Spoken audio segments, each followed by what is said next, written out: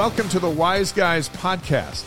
Wise Guys is your home to interact with the worldwide community of BYU fans in a variety of ways. We're your hosts, Dave McCann and Blaine Fowler. What you're about to hear is the audio recording from our weekly live broadcast. We invite you to join us for the show live every week to chat with us and with other BYU fans. You can find the schedule and watch live at wiseguys.com. That's ysguys.com. Thanks for listening, and go Cougs. Hey, it's Tuesday, and the Wise Guys are here, and you might be saying, what is taking you guys so long? It takes 7 days. It's Tuesday, and then a whole nother 7 days, and now we're back. Yep. There's a lot going on tonight. Dave McCann, Blaine Fowler, we're the Wise Guys, and we're glad to have you settling in with us and also listening on the podcast. Yep. Thanks for joining us. And remember, follow us on YouTube. We're going to put the link in the chat so you know where to go. Hit the subscribe button because it's free. Click on the bell. You'll get notifications whenever we post something new or when we go live. Hey, the more subscribers we get, the longer we can do this show. Yeah, so, our wives will let us do that. They think when we go home, they go like, how many people were on with you tonight and how many downloads of the podcast and how many this? Because if it doesn't increase, they yank us off the show. Yeah, because, a lot of people do like Tuesday night Bible studies and stuff, and sometimes they might think we're actually at one of those, and we're over here. Yeah, so it's important for us to rationalize. So, and follow us on Twitch as well. And there's no reason why you can't do both because it's free. So follow us on Twitch. To make your free account, you click on the chat button on the lower right of the screen. You sign up for free and follow us. We'd love to have you follow us on both platforms. We've done our research, and we've determined that free is everyone's favorite price. Yep. If it's free, it's for me, and I'll take three. That's our theme. Vi Sikahema taught me that way back in school. If it's free, it's for me, I'll take three. Yeah, that's Vi's theme when we were in school. If it's free, it's for me, I'll take three. This was his theme back in school. Let's jump in. It's still Vi's theme right now. I think you're right. We've had lunch with him, and I'm pretty sure he still follows those same principles. Yes. BYU beats Utah Tech 52-26. They're bowl eligible for the sixth time in Kalani Sitake's 7 seasons. We'll talk about that. Yeah, we got former Cougar receiver Ben Cahoon, who is joining us in just a few minutes with his breakdown of Puka Nacua's game. So one of the greatest receivers in the history of BYU.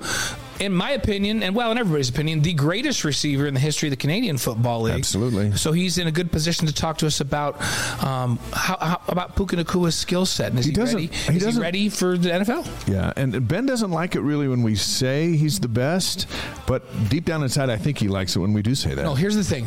It drives me nuts when Ben knows he's the best, and he acts all like, no, you guys, come on, I'm not the best. Yeah, well, we're going to get that out of him tonight. But we know, like it's evidence-based. Yeah. It's evidence-based. He's the best receiver in the history of Canadian football. Most of what we do on this show is true. Right. And that part is especially. And the Grey Cup was just this weekend. Yeah, I saw that. I was watching. They had like a big pregame show and everything. He's got 3 Grey Cups. It looks like he didn't bring one of them with him. Yeah. So they must be at the house. We're going to talk about Canadian rules and some of that stuff. Yep. BYU Stanford season finale Saturday night at Stanford. We'll look at the quarterback matchup between 2 Latter-day Saint missionaries going at each other on national TV for the very first time. 2 guys who took 2 years off of their lives, then get back to football, recruited by BYU, and I think that's going to be cool to watch. It's really cool. We'll talk about that. Hey, back when I played, it seemed like a well-known fact that you couldn't go on a mission and come back and play quarterback at BYU. Yeah. It just didn't happen. And it certainly couldn't go to the NFL. It had never happened. And somebody had to break that glass ceiling. We had that guy on the show. It was Brandon Doman was the first guy that was like an all-conference national attention that actually went into the league. So that was a long time after me, and it wasn't until Brandon did that others thought they could do it. But these 2 guys are really showing that you can go out and do it and be really, really good. It's going to be a fun game. Yeah, pretty fun. We'll be rooting for Tanner to do well, but not well enough to beat BYU. Right. So, we've got our priorities. Yeah. Hey, we're going to have Ken Lund, our California North Region Alumni Chapter Director, join us here, and he's going to fill us in on all the activities surrounding the game this weekend. Expecting a huge crowd. Oh, big crowd of Cougars. We've been calling it a Cougar, it's going to be a Cougar takeover in Stanford Stadium. It could be kind of like Las Vegas back at the old Sam Boyd Stadium when the Cougars would come. Love it. And I'm looking forward to hearing what he's got to say. BYU TV basketball analyst Tyler Haws going to join us. The Cougars start the battle for Atlantis tomorrow in the Bahamas. He'll join us via Zoom. We're also going to ask him, in a free throw contest between him and his former teammate Jimmer Fredette, who would win? Ooh. Yeah, that's coming. See, I'm glad you didn't make a 3-point contest. No, this we went right to the free throw. You went to the free throw line because I actually might. I think I'm going to put my money on Tyler. I think so too. Let's see what he says. All right, that'll be interesting. And maybe we should see if Ben Cahoon could beat him at free throws too. We're going to ask Ben Cahoon about showdowns with his father-in-law, Governor Gary Herbert. Yes. We got our own set of questions for that. Okay, and we're going to give you some updates from the NCAA cross country and the women's soccer, both on the national level, competing this last week. We'll give you updates on how they fared. And how about tonight? Volleyball getting ready for the match of the year at the Smith Fieldhouse. That's after we're done. We're like a pregame show. Right. It's 8 o'clock local time. The Toreros are number 2 in the country.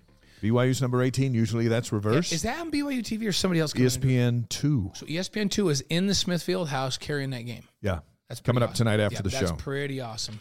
All right, our headlines: BYU bowl eligible, 6-5 now with a game to go. They are guaranteed to be placed in one of ESPN's 17 bowl games. Which one do you think it'll be and when?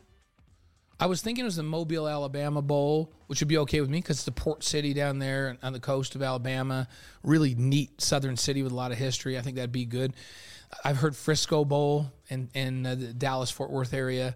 And I think for the players, hey, if you're not in the New Year's Six Bowl, the players, I remember this, and Ben can verify with me when he gets on, you wanted to play before Christmas. If you're not in the New Year's Six Bowl, you want to play before Christmas.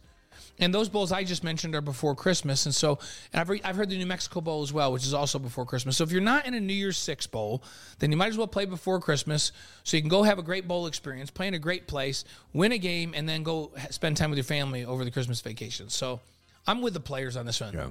So can you? I can't see Ben from here. Can you? Did he bring his Cotton Bowl championship ring? See, do you now see anything? There's no Grey Cups or Cotton Bowl championship New ring? Year's Day Bowl, right? That's why you go the Cotton Bowl. You go on CBS, right? If you're in the Cotton Bowl, you go. If you're not in the Cotton Bowl or the Fiesta Bowl or one of those, then you try to find one that happens before Christmas so you can be with your family for Christmas. Hey, Am I right, Ben? Am I right?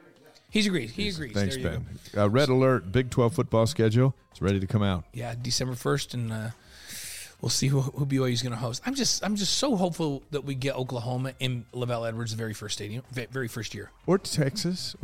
We've had Texas. I know, but it would be nice to see them again. It'd be great to have them there. I want But you're right. Oklahoma in year 1, and I want Texas in year 2, and then they can go to the SEC. And Athletic Director Tom Holmoe said that on game day that he knows which teams are coming. Mm-hmm. He knows where BYU's going. Still waiting on dates, but he said, hey, look, it's coming out December 1st. We got to get all those details done. He goes, so he likes what he sees. He likes what he sees. And that's the first person that we know that said, but I like what I've seen it. Okay. Hey, how about BYU and Stanford coming up this weekend? It wraps up the regular season. It's Saturday night. Like, we go on the air with a pregame show local time here in Utah because we'll be in studio. We'll have Spencer and Dave Nixon in the stadium at Stanford. Yeah. But that game kicks off at 8 local time in Palo Alto on the West Coast. That's so 9 here. 9 o'clock here in Mountain. Our friends in New York? 11 p.m. in New York. We'll go on the air at 6 p.m. here, right? 7 p.m. Oh, 7 p.m. No. Yeah, because the game's at 9 p.m. local time. Man. Then you figure it's going to be so over late, around I'm 1. already tired. I can't and then we're even doing think. the post-game show. Yeah, 7 p.m. What time are we going to get off the air Sunday morning? I don't know, 1:30 a.m.? I do love the fact that we're not on the Pac-12 network. It's on FS1. Everyone gets FS1 if you got cable. Yep. So you have access to the game. You have access to us before and afterwards. And, yeah, it's going to be late. So, look, watch your turkey sandwich stuff because you eat turkey, you get tired. Yeah, you wipe turkey off the menu for Saturday. So if you've had the turkey on Thursday, eat all the leftovers on Friday. By Saturday, don't eat that stuff. That tryptophan will put you to sleep. You won't stay up for the game. No, we can't be messing around. There's a whole bunch of great games on Saturday, and this is the very latest one in all of college football. BYU on a 6-5 now, as you mentioned, but they're on a 2-game winning streak. Stanford is 3-8, and they're on a 4-game losing streak. Cal beat them 27-20 on Saturday. They had a double-digit lead in that game and let Cal come back. They lost it on a fumble return for a touchdown. Stanford is 124th in the country in turnover margin. They just keep giving the ball away. Yeah, they're not very good. And they were 3-9 last year, so that's two really different Let me tell you something years. that's really, but they're big. What's really putting pressure on them is that in the Pac-12, in the last 16 games, they're 1-15. Wow. Yeah, and so there's a lot of pressure on that group over there. But here's the thing: they have athletes. They're big and physical. They've struggled because they've had 4 they're on their 5th running back right now. And at the beginning of the season, that running back that's their starting running back the last 3 games was playing strong safety, and they've moved him over to running back. And Stanford's a program built around punishing run game and play action pass. It's been really a difficult year this year for them. But they're physical, and they're big, and they'll play solid defense, and they're smart, and they they turn the ball over, but they don't get penalized because they're pretty disciplined in that way. This is not just a walkover. You know what my biggest fear is? The BYU players watch the film and go, "Oh, we're going to kill these guys aren't very good." Yeah. Because if you just watch the film, like I was watching the film going, "Ooh, these guys aren't very good." And then you got to realize that they're big, strong, and physical. And if you don't show up, or you fumble, you give them the ball, they'll score. Ask Notre Dame. Yeah, Notre Dame. Ask Notre Dame.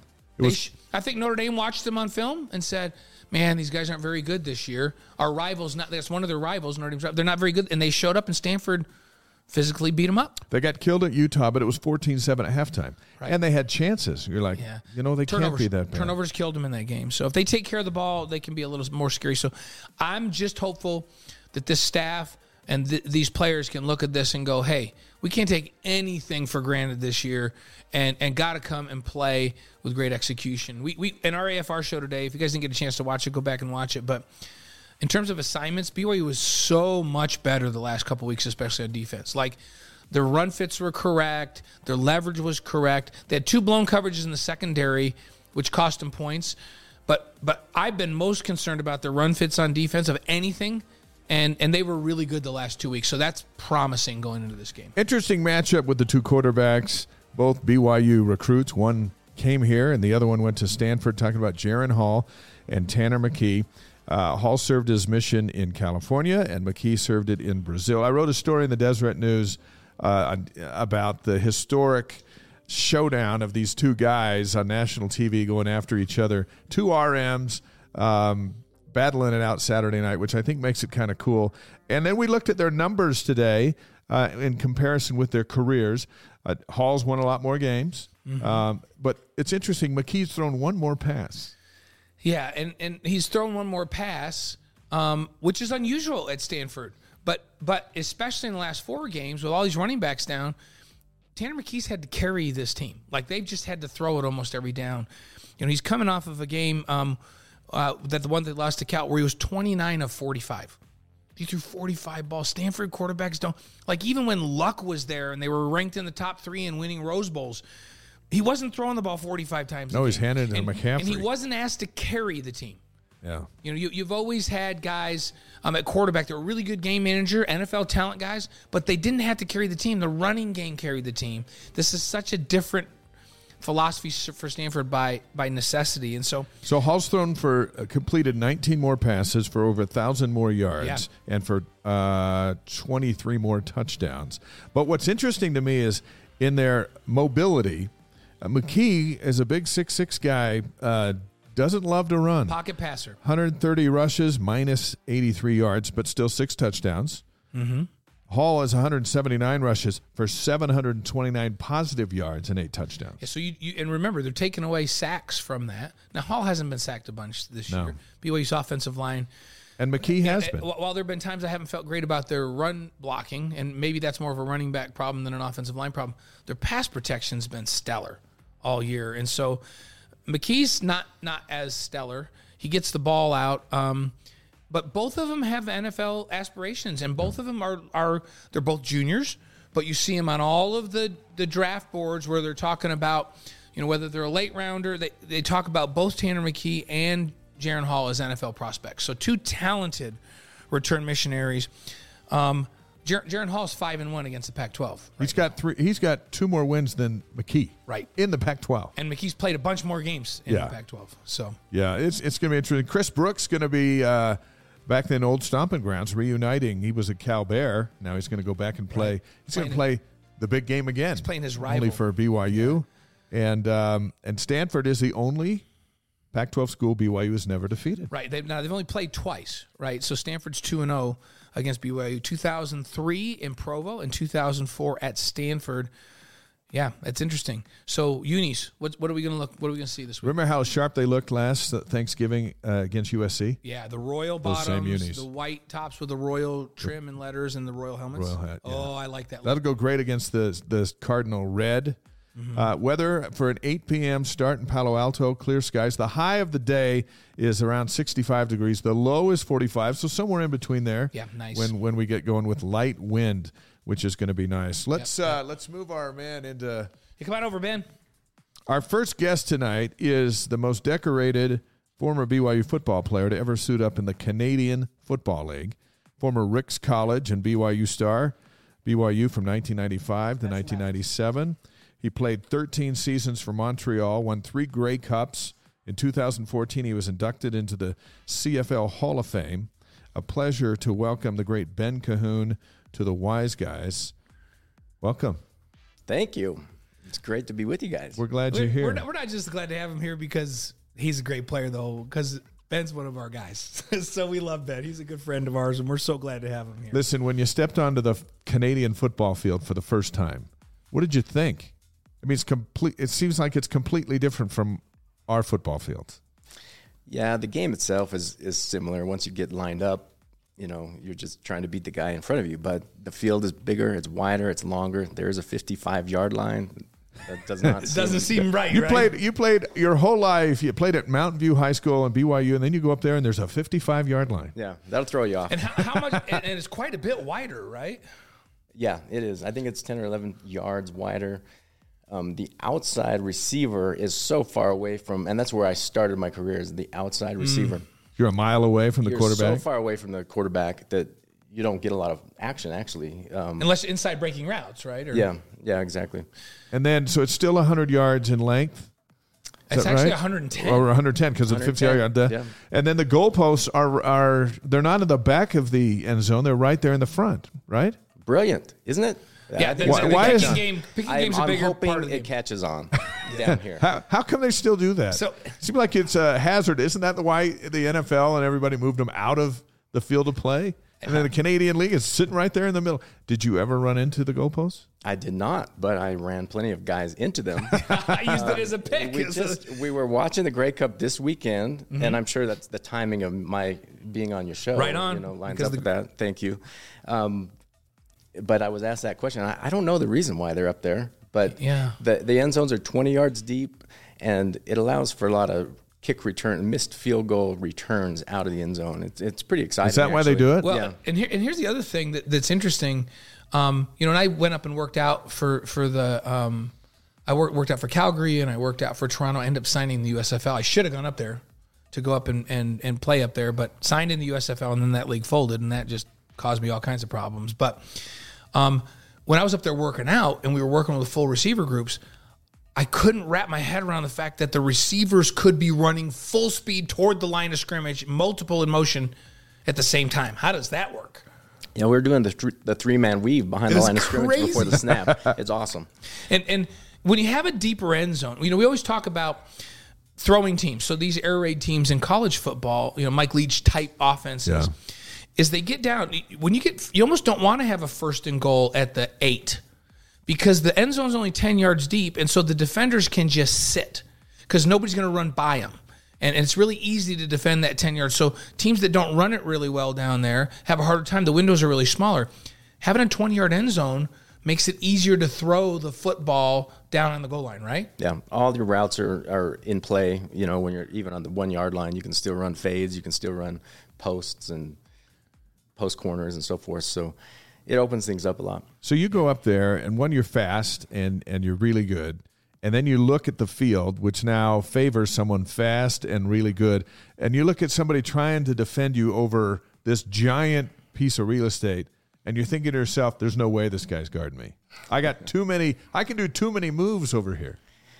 Well, you're generous to call me fast. I was always more quick than shifty. Fast, but shifty probably is accurate. But the motion played, was a real advantage for me because I could start running a route 10 yards behind the line of scrimmage and start setting a guy up.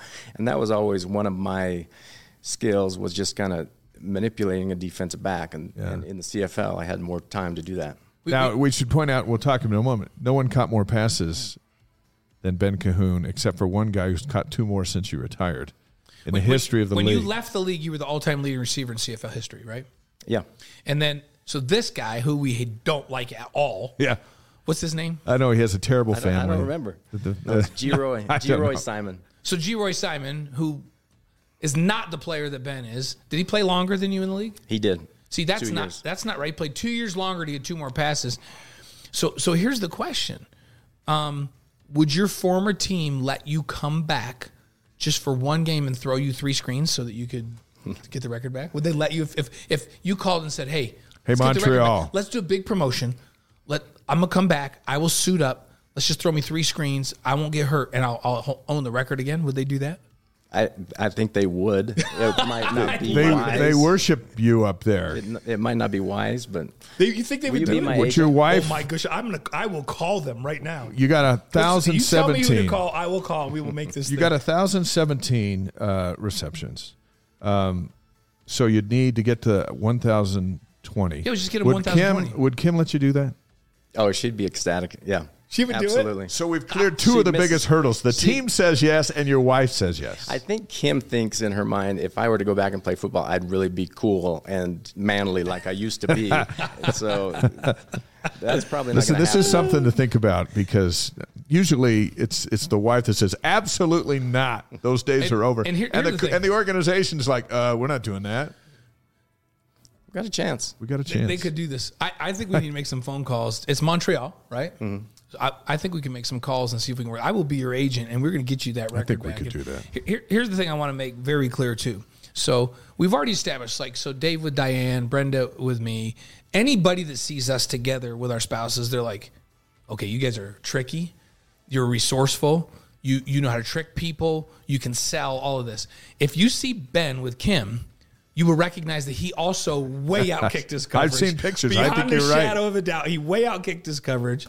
Absolutely. But that's somehow we figured out how to do that. Do you think it's the whole Manly I played football thing that allowed us to do I don't know. I didn't play football. But he was a big TV star from an early age. I was that back in the day. So Kim is great, by the way. I know that Ben would agree with that. We got a lot of problems. Yes, she is. We have a lot of problems with your father-in-law. We'll talk about in just a little bit. Okay. But Kim, we're all good with. We're visiting with former BYU receiver Ben Cahoon on the Wise Guys. Back-to-back seasons, 2002-2003. Honored as the CFL's most outstanding Canadian award recipient. Nice job. Not everyone gets that. In fact, we don't know anyone else who has won that. Yep. Let me ask you this. What is the talent difference between the Canadian Football League at its best and the National Football League, which everyone here is so overexposed to? There's definitely a talent level difference, but it's good football. Most of the guys on the team, they were captains of their university. You know, they played big-time university ball at Ohio State or at Clemson or Florida State. They were all conference. They just didn't make the NFL, or they played in the NFL for 2 or 3 years. Yeah. Were kind of salary casualties, so they came up to Canada to keep playing, acquiring some game film to get back to the NFL. The guy we talked about, G-Roy Simon, who has the record, he and I were in training camp together at the Tampa Bay Buccaneers. Mm-hmm. And, all the guys up there are good football players. Just, either just got cut, got released, or got injured. They're, trying to get back down south. And do they all, it's like every college kid wants to go to the show. The Canadian football players, are they all looking for a way back into the NFL, or are they just good? A lot of them are. I mean, we had Andre Rison came up there for a year. Jaquez Green, I don't know if you remember him. Yeah. He came up there for a little bit. Was Doug Flutie, who was more my age, but he wasn't up there when you started to play, was he? Just missed him. He was there the previous year. So he had come back down after that. Yeah. Okay. I called a Canadian football game. Remember when Vegas had a team in the CFL? Yeah. And we went up there and we aired some of their games on Channel 8, our station, and so we went up to British Columbia to play a game. It's the only time I've ever been in Canada, and it was just it was fascinating. And then we came home. That was it. It wasn't long. No, I don't think it was in a dome. But it was a cool stadium. They are deeply invested in their football. This week's Grey Cup wasn't in a dome. No. It surprised me. I'm like, this time of year in Canada, not in a dome? In Saskatchewan. Yeah, no kidding. Like, I'm like, where's the sled dogs? I just like, I felt like, but you know what? It was kind of a cool event. You see all the news about Buffalo. They had 5 feet of snow, Buffalo's and way then they had to move the game. I mean, that would not have happened in Canada. They would have just played. We would have played. Yep. Where would you put the snow? I was looking at those Buffalo pictures. I'm like, it's one thing to clear the field, but then where do you put it? Because everything else is buried in 5 feet of snow, and then the parking lot and the streets. I don't know if they even had a shot. But you're saying the Canadians would have played on. I have watched them clear the stadium with 3 feet of snow on it, and it's a thing of beauty to see. They have a system. And the fans, they just embrace it. It's Right. like, we're from Saskatchewan. Of course we're going to the game. Yeah. This doesn't bother us.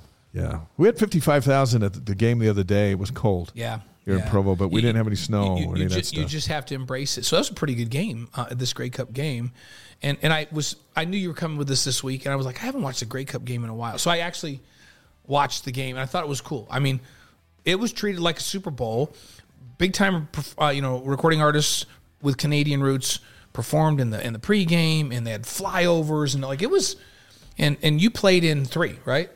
I played in 8. Oh, you played won in 8. 3. You won Won 3. 3, yeah. So you played in 8. What's that experience like to play in a Grey Cup? Well, most of the time it's cold, but it is amazing. It's big time. And, that's what you work for 12 months out of the year. And even though the CFL is a small league, the Grey Cup Championship is pretty elusive. And, like, we were there 8 times and only won 3. Yeah. So, but it's as big as it gets down there. And the parties afterwards are crazy. That's awesome. It seemed like they tried an American expansion, and then they've all gone back. It seemed like there was a handful of teams down here, Vegas being one of them, and then it seemed like there were a couple in the South. And everyone's still trying to tap into the love of the NFL, whether it's the XFL or the EuroLeague or back USFL. And then they seem to have retreated back to like, you know what, we're the Canadian Football League.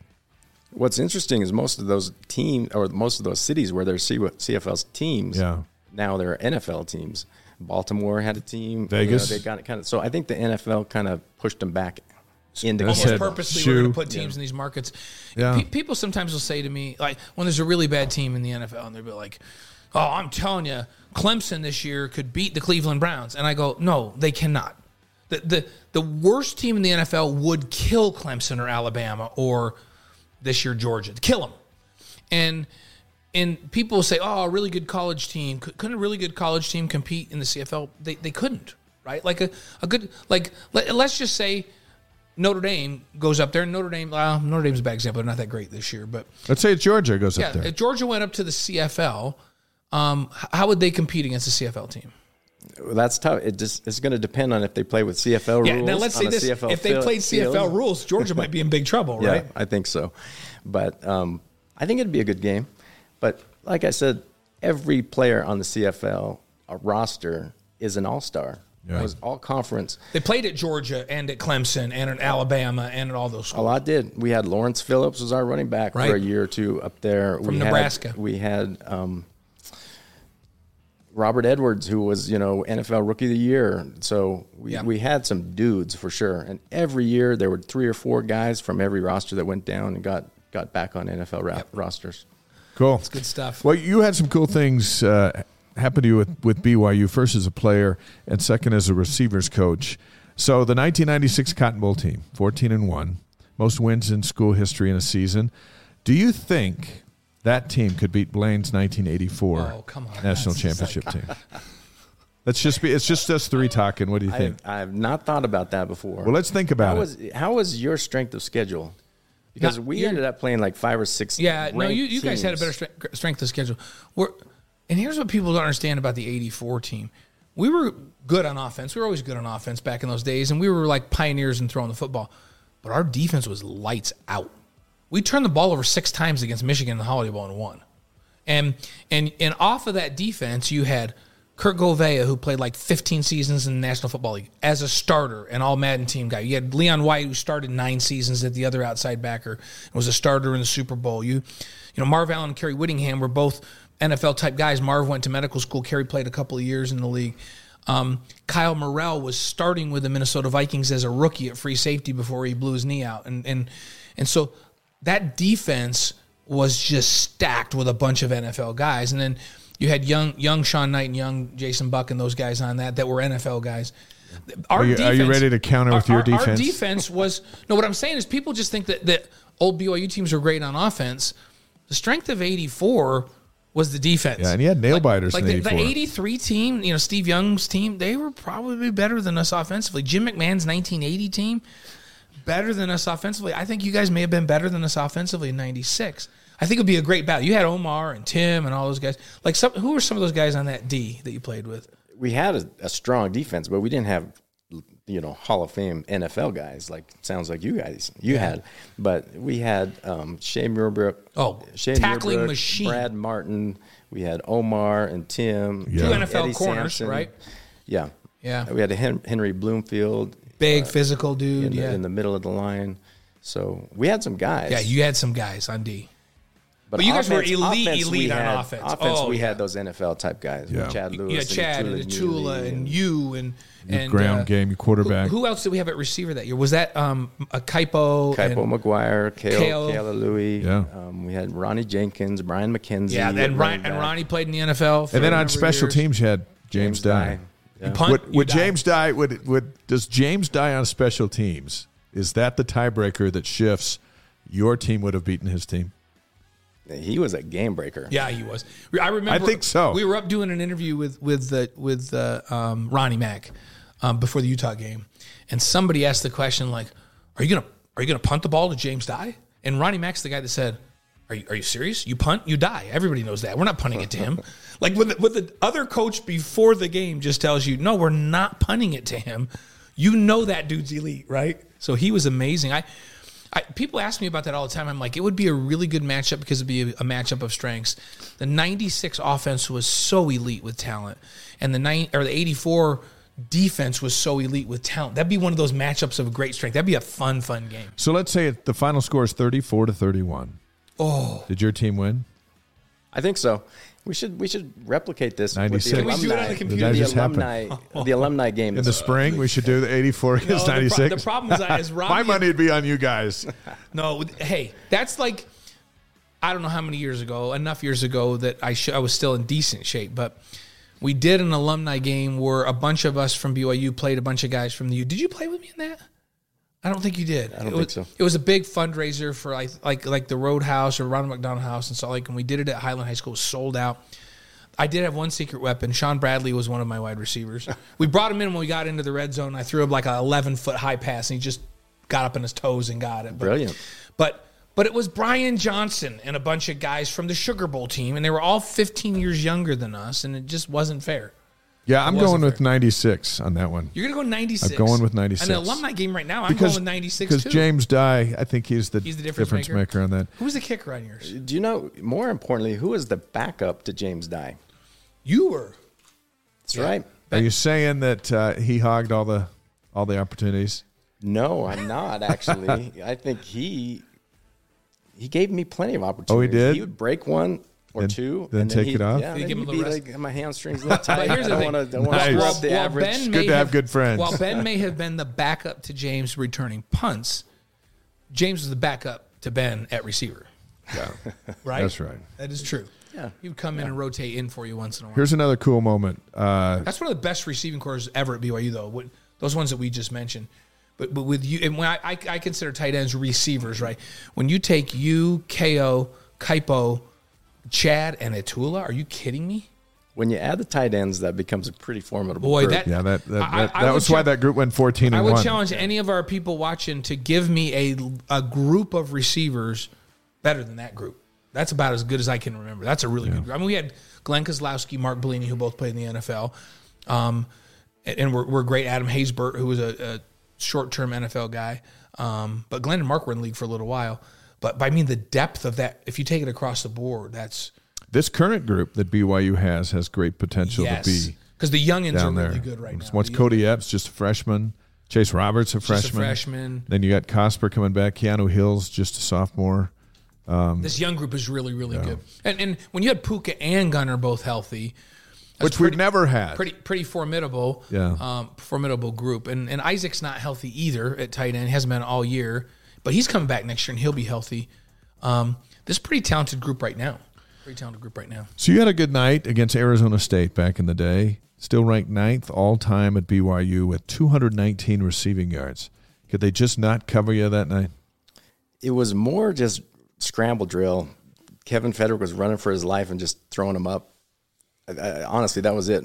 My daughter, my first child, was born 3 days prior to that game. Yeah. So and ASU happened to always be my favorite stadium. Oh, it was just kind of magical. That turf down there was ridiculous. It was like real, but it was just like Sun Devil Stadium. It was like a golf course fairway, just trimmed so tight. But that was a special game just for all those reasons, and turned out that the stars were aligned, had a big game. When you have a 200-yard game, I mean, football's brutal, and you guys that play it, it's just nuts. But when you walk off the field after a 200-yard game, are you just jacked up, or are you doubly exhausted? Because most people just are happy to get 100 yards. You think about how many yards you have to run in order to get 200 yards receiving. I mean, that's every game, because a lot of times you're just running a route and you never get the ball. But you're especially exhausted after that. Man, hey, as a coach, you tutored Cody Hoffman, and he became the all-time touchdown leader in school history. 33 touchdowns he got in 2012. He got that record catching touchdowns from a number of different quarterbacks. How much of that was your coaching as opposed to Cody's flat-out skill set and size? 100% Cody's skill set. Now, there had to be some coaching in there, because it's hard to do. You work with Cody, and he was a fun player to work with because of his work ethic, right? Tell us about your work with Cody and how he was as a player. Cody was just a freak athlete, and he had amazing ball skills.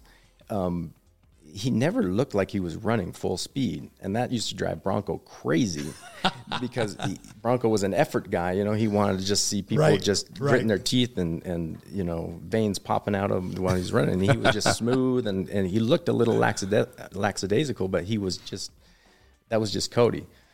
So I was always kind of having a battle with Bronco, because Bronco wanted to bench him, and I'm like, Coach, this guy's the best player on the field. I'll try to get him to work harder, but Cody was really working hard all the time. But he just made it look easy. He just made it look easy. Even when he caught that bomb against Georgia Tech, which might be one of the greatest catches that we've seen, and we keep seeing catches where we go, that is the greatest catch we've seen. That one where he was just totally stretched out in the end zone, got the touchdown there, and then we were on the call when he broke the record against Boise State, which was also a tough touchdown. But he made so many difficult catches, kind of like Puka, makes him look easy. Yeah, exactly. Ball skills, just world-class ball skills. And he always seemed to be, like, he was such a big guy. And I feel like when Cody was playing, there weren't as many of those. The big 6'3", 210, 15-pound guys that you try to press cover them on the line of scrimmage, and they just kind of throw you aside, and they play through contact. And contact actually is a benefit to them. Guy comes up and tries to be physical with them, and they come off the contact, and they're more open, right? It seems like now there's a bunch of those guys. Are you seeing that too as you watch college football? Is that the trend to go with these big physical dudes? It seems like everybody's got – Stanford this week has like 2 6'3" wide receivers. I think they want that. I think coaches want that. They're looking for that. They can't always get that, but they feel like a big guy gives them an advantage. So it's trendy, though. Sometimes you get the little quick, shifty Wes Welker type guys in the slot. They like that, and then the big guys on the outside. But Cody just knew how to use his body. He could have played basketball. He could have played Division I basketball too. He was just a great athlete. It was fun to see him at the alumni game. Yes, yeah, back in the spring. So all of that leads us to this question, which we promoted on social media today, because now with your experience with Cody makes you an expert here in this field. How good do you think Puka Nacua is? And if you were him, would you go into the NFL this year, or would you wait and go one more year? Good question. Puka is elite, without a doubt. He's an NFL-type receiver. Whether or not he should leave this year and go to the NFL, I mean, there's a lot of factors, that come into play. So I'm not ready to make that judgment. What would you do? Because you've been in the professional. I would get all the information possible, and make a decision based on that information. Would it hinge on if Jaren Hall comes back and you don't want to break in a new quarterback in the Big 12, or would that matter?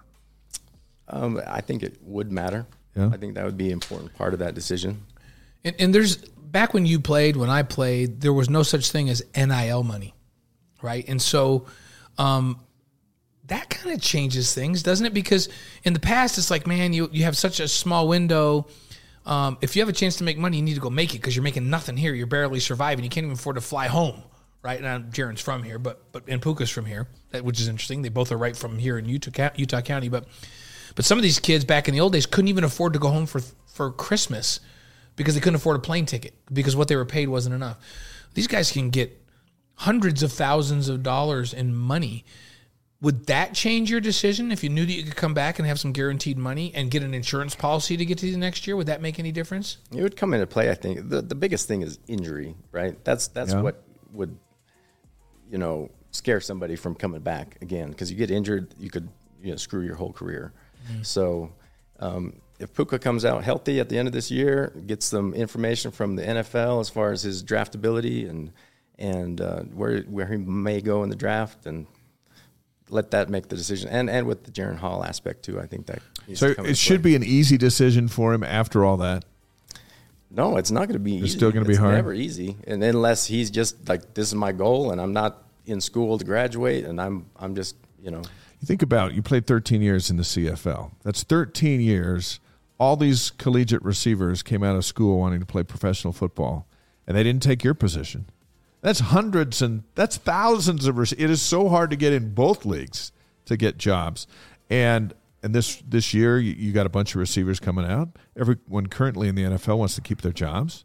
And I think I'd be scared to death to go, I'm just going in because I think I can without the proof of a team going, hey, we're the Atlanta Falcons, Tyler. We're going to draft you. Might be the 8th round, but if you come out, because he gave up 2 years to come out, you're getting picked, and you're getting picked by us, and we need you. We need you to play. But those scenarios seem so rare.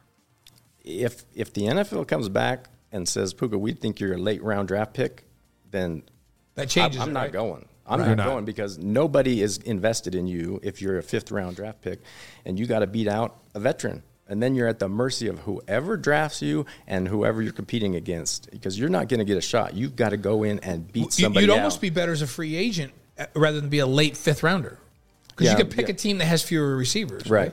But if you're going to be a 2nd or 3rd round projection, see, Tyler got the information. 2 or 3 years if you're a 3rd rounder. Yeah, Tyler got information from multiple teams that if you're around a 3rd round, we're taking you. And so I think he made a pretty educated guess. And he still didn't even go to the later. Right. But the Falcons were hot on it. And the Falcons had told him, we'll draft you in the 3rd round, and we're bringing you in with the idea you're going to play. And so if you get that information, then you can go, oh, okay, that makes sense. And the same thing for the quarterback, too. If you're not going to get picked with some investment, then you should come back. Is that what I'm hearing from you? Well, that comes into play. I mean, I think Jacob Conover is a sweet football player. Yeah. I recruited him, and he is the real deal. He's going to be exciting and fun to watch.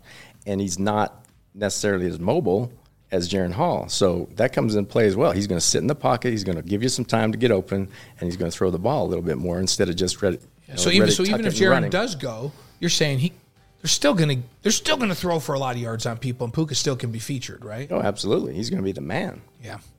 How about these other guys? Keanu Hill, Chase Roberts, Cody Epps, Braden Cosper. It's a full stable. Even if Puka doesn't come back, as this group goes into the Big 12. And there's the other American Fork kid who's redshirting this year. Just got back from Michigan. Between he and Chase Roberts, I think they had 100 touchdowns over there at AF. Yeah. What about this group? How are you feeling about the group that's coming up and coming?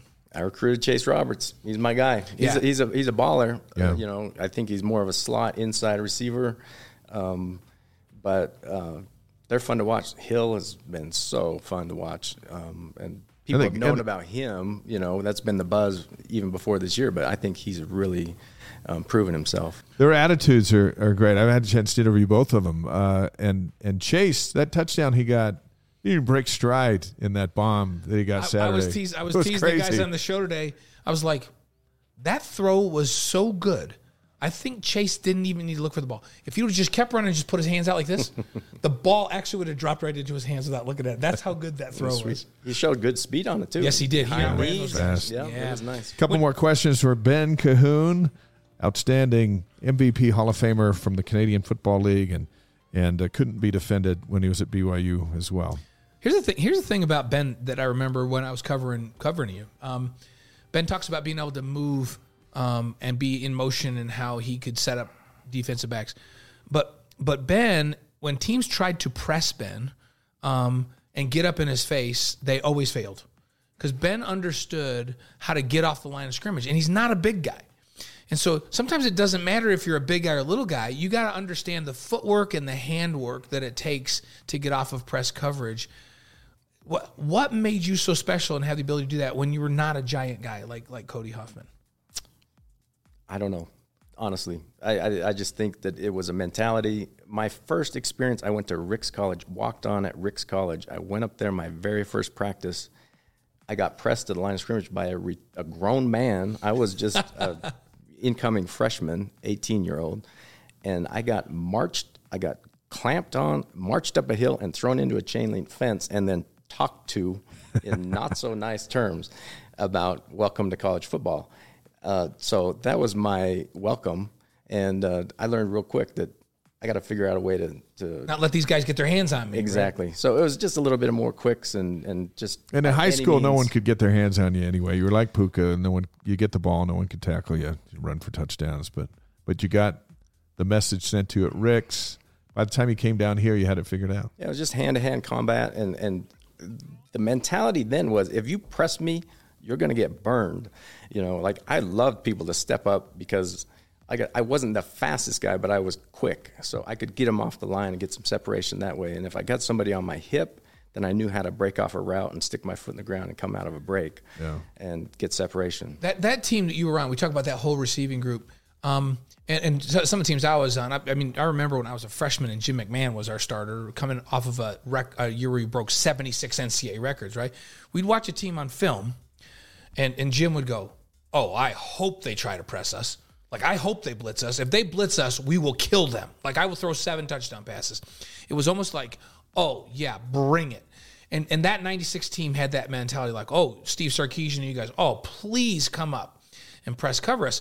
In recent years, I feel like BYU, that's kind of been the MO. Let's play too deep, man. Let's put guys in their faces. Let's get our hands on the receivers. Let's cause them problems. Doesn't work so well against Puka, but is this mostly a mentality that allows you to say, hey, if you're going to blitz us, you're going to pay? Utah's notorious for just getting in people's faces and trying to manhandle them physically. How do you overcome that as a team? It is a mentality. It is a confidence, but it's also coaching. And the coaches have a responsibility to put players in position to help them succeed. And if that means getting into bunch formations or motioning or, having angle releases, so the coaches can do a lot to help. If a team, and Utah does it every year, they think they can manhandle us at the line of scrimmage, and they're fairly successful at it. But you have to scheme that, and you can do a lot, with formations and with motions to help you guys out. And once you make them pay a few times early in the game, then they do back off. Exactly. Right? They do back off. Ben Kuhn with us on the Wise Guys. Your wife, Kim, the daughter of the former governor of Utah, Gary Herbert, which makes him your father-in-law. A very competitive guy. We golf with him. He's been here on this show.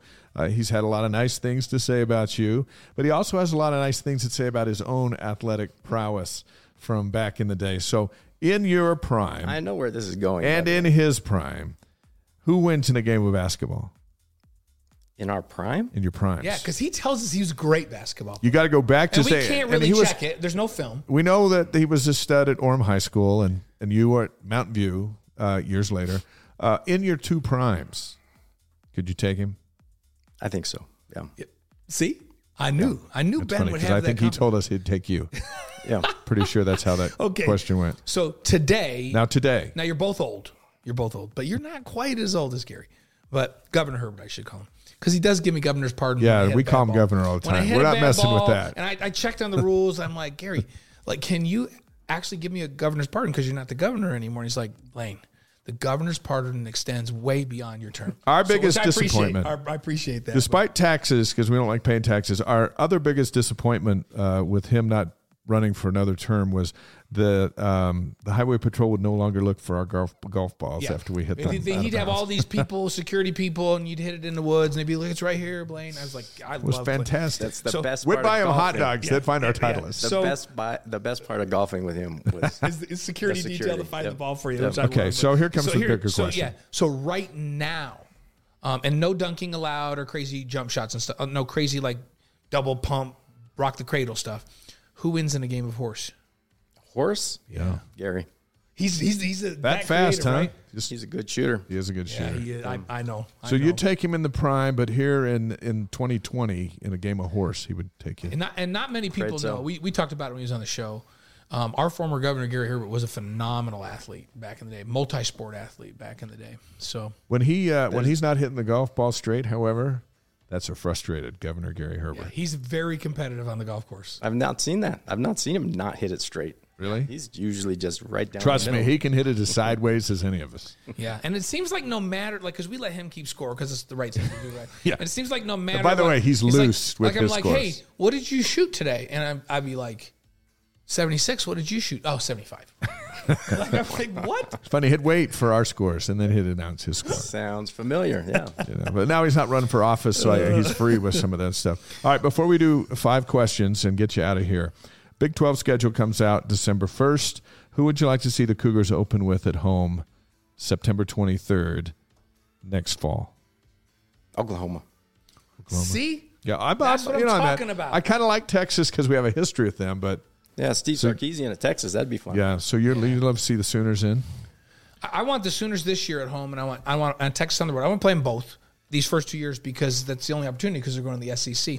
So I want Oklahoma at home this year, Texas on the road, and then I want Texas on the at home the following year and Oklahoma. I want them on both, but I don't know that we're going to be so lucky to get that. So it'll be something just to see the Big 12 stamp down on the field. Yeah, it'd be cool. Maybe they should do that for the alumni game. I think so. They're in the Big 12 by the time that we'll idea. have the schedule. It should be on the field for the alumni game. All right, you ready for 5 questions? Yeah, you ready? You ready? Sure. These are rapid fire. Yeah. Favorite sports movie? Rudy. Nice. I like that too. That's a good one. My favorite is Remember the Titans, but I like Rudy. That's my number 2. Favorite singer or band? Ooh. It's pass. No, there's no passing. We'll come back to it. We're coming back to it. We'll swing it back around. After the 4th question, we'll go back before the 5th question. Favorite breakfast cereal? Cinnamon Chex. Cinnamon Chex. Hey, at least it's got sugar on it. Like people come in here and talk like Cheerios. We're like, please tell me you put like 6 teaspoons of sugar on that stinky Chex stuff. So, okay. Your favorite BYU moment? First catch of BYU, Texas A&M. Was it like 1,000 degrees classic. that day? I don't remember the temperature. I know it was in August. It was in Lavelle Edwards, though. Yep. That was a great game. Yep. And we were a big underdog. You guys pumped them. Yep. Yeah. Okay. All right. That's pretty fun. Favorite Canadian cuisine? Well, I've never had poutine. That is the Quebec. I don't even know what What that is is. That's French fries with gravy and cheese curds. It's famous. You lost me on the curds, but That's why I never had it. I never tried it. Okay, so was what there is something it? that you actually liked up there, though? Tim Hortons Donuts. Just Tim Hortons world-class. Donuts, and that's Canadian. Yeah, it's a Canadian. Tim so Hortons now we got to Donuts. come back to your favorite singer or band. I can't even think right now. Dave made me sing a Journey song on the air I last week. love Journey. Yeah, during I game do. day. I don't know. Come on, you gotta have to have a I'm thinking favorite. about Grey Cup halftime. We had Shania Twain up there. That was good. I like Shania. My wife's been on a little Shania kick lately. Yeah. And she back out. I heard she's back out on tour. I'd go see Shania right now. Yeah. She's awesome. You going with Shania? I guess so. I like that. Just kind of brain freeze right Not there. the- So Shania Twain's all It's not good. the most strongest endorsement we've heard, no, but sorry about that. I'm going to have to try some Tim Horton donuts, though. where do you got to go to get those? Saskatchewan. Saskatchewan? Good luck. You can't get When's them your in next BC? trip? You can't I know you can get BC? them anywhere. Oh, you can get them in Anywhere. BC? So next Every time I'm in corner- BC, I'm going to do that. But not in every America. corner of every street in Canada. Next time I'm up in Vancouver, I'm Tim gonna get Hortons some. Donuts? Maybe Montana. Maybe up close to the Do you know border. when you're driving up to British Columbia, up to Vancouver, the last town you cross in Washington before you go across the border in Canada is Blaine, Washington. Spelled Blaine, just like me. Yeah, it's my town. Yeah, I tell the kids that's my town. So it's nice. Thanks for coming on the show. My pleasure, Ben guys. Cahoon. greatest receiver and one of BYU's all-time greats, but The greatest receiver in CFL history on with us hey. tonight. We're pumped to have Listen, had I got it. Yeah. A couple of shirts for us. So Yeah. I'm going to show them right here while you explain what you're up to besides now that you're not catching People football. want to know in the what you're CFL. doing these days, so let's fill them in. Hey, I'm doing retail sales for G2G Protein Bar. It's a fresh refrigerated protein bar. We make them in Orem. Been in business about 12 years. It's phenomenal. Grab them at Costco, Maverick, Holiday. So we have them, and you gave me some because Brenda's on. She's on to them because she says they're way healthier than the other stuff I was eating. But here's something that you just told me when we were talking the other day at lunch. That I was like, oh, the only thing I don't like about them is I can't take them on the road with me because they got to be in the fridge. And you said, no, Blaine, like they're refrigerated, but they have enough shelf life when they're not refrigerated. You can stick them in your bag and take them on the road with you, right? Yeah. They're good for 8 months when you keep them cold, but they're also good for 30 days outside the fridge on the go. So take them on the road with you. I can put them in my backpack and take them on the road when we're on the road doing stuff. And I did not know that until we went to lunch with Ben the other day. Hey, we appreciate how you represent BYU and the Canadian Football League and Mountain View High School, even from an Orem Tiger. Yep. Local guy makes great. We love it. First class. Thanks for coming. Thanks Ben. so much, We guys. appreciate having you, brother. Appreciate All right, it. man. Tell the governor we'll play, but we're not playing until the 65 again. So we'll probably see him in March. Yeah. March or You April. should need to come play golf with us. We'll have that to be our All I'm waiting for is an invitation. All right, you got it. Yeah, you got We're the gonna do it. invitation right here. Okay. And your father-in-law will pick up the check. That's also confirmed Yep. right here. Yeah, he told us he would. All right, Ben, we'll let you go. DJ, can we get Thanks, that Ben. after further review up? And we want to remind everybody, next Tuesday night is the season finale of After Further Review. We're calling it the Farm Report because that's what they said. Stanford is down on the farm. It's literally on the farm. And so the Farm Report is next Tuesday, 7 Eastern, 5 Mountain on the BYU TV app, followed by an all-new Wise Guys at wiseguys.com, YouTube, and Twitch. Future guests, next week it's just you and me because we've got a basketball game to dance around. Glenn Kozlowski will be with us December 6th. Have we figured out how we're doing that next week? Yeah, I'll explain to you. Okay, we'll talk. Michael Rucker, pitcher for the Cubs, will be with us Very on cool. December 6th. And Scott Robinson, who's the promoter behind the BYU Creighton game at Mandalay Bay in Vegas, he will be with us on December 6th. Danny Ainge will be with us during the month of December as well, and we're so stoked You about and I were just that. talking to Danny the other night. He's committed to come out. We just got to figure out the date for Danny. As you might imagine, Danny's a little busy this time of year. You know what I love about Danny? He still finds time to come out and support the Cougs. Yeah. So he'd sit there on press row with us the other night watching and supporting his alma mater, as busy as he is with the Jazz and all the stuff that he's got going. Danny's awesome. Our next guest is the California North Region Alumni Chapter Director, which canvasses everything north of Fresno to the Oregon border and up to the Reno-Sparks, Nevada area. Graduated from the Y in 2002, now a real estate mogul in the Reno area. And it's a pleasure to welcome Ken Lund to the Wise Guys ahead of the big BYU-Stanford football game. Ken, thanks for joining us. Thanks. It's a great day to be a Cougar. Yes, it is. I It's was always just good. reminiscing on. I served my mission in Toronto, Canada, so I was reminiscing on poutine and Timbits. Is that good stuff? Is Tin Bits up? That's something. What's Tin Bits? There's a Tim Hortons on every block in Canada. I think it's even spread onto upstate New York. But And those yeah, good fries and the stuff. cheese curds, those are good? Well, I respect Ben for not eating it while he was up there in Canada. You know, because you can gain about 40 pounds if you eat a lot of that poutine stuff. Hey, you have a lot in common with Ben. Yeah. So his first catch was against Texas A&M in that Pigskin Classic, which was also the first football game you attended at BYU. It was, yeah. I was a freshman the 96 season, so that was my introduction to BYU football. And a spectacular game.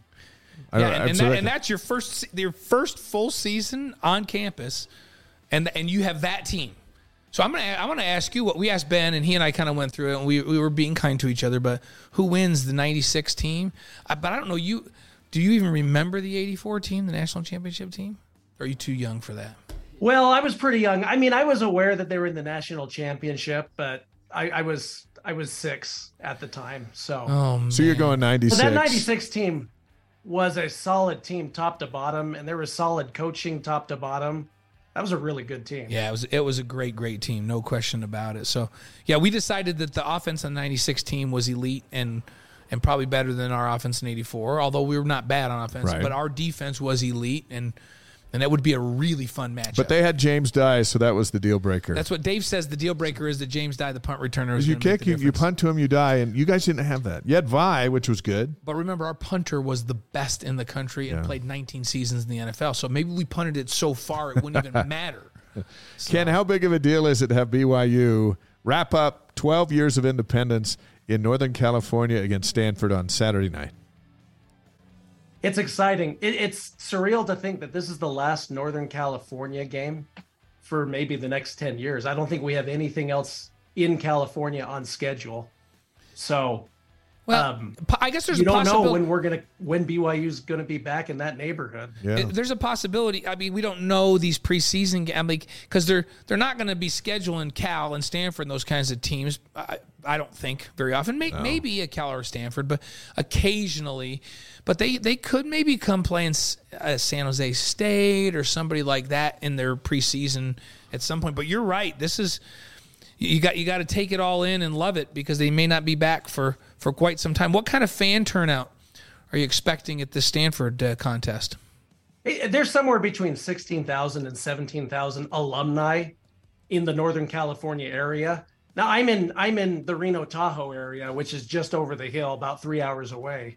So in that area, I mean, Cougar Nation has a big footprint in Northern California. And I know, the joke is that Northern California is the greatest exporter of talent in the United States. And the reason all of our real estate values have doubled over the last 5 years. And so, I mean, Northern California BYU Nation is spreading their footprint everywhere. But there are still a ton of BYU fans and BYU alumni in the area. And this is the last chance for who knows how long. And you mentioned it earlier, Stanford is the only Pac-12 team that BYU has not beaten yet. And that streak needs to end this Saturday. So it's an 8 p.m. start there at the stadium, which is super. That's late even by California standards, and it's certainly 11 p.m. for the Cougar fans on the East Coast. Probably not too excited about that, but 8 o'clock allows everybody time to get there. You can come over the hill. You can come from wherever you are in California or Oregon.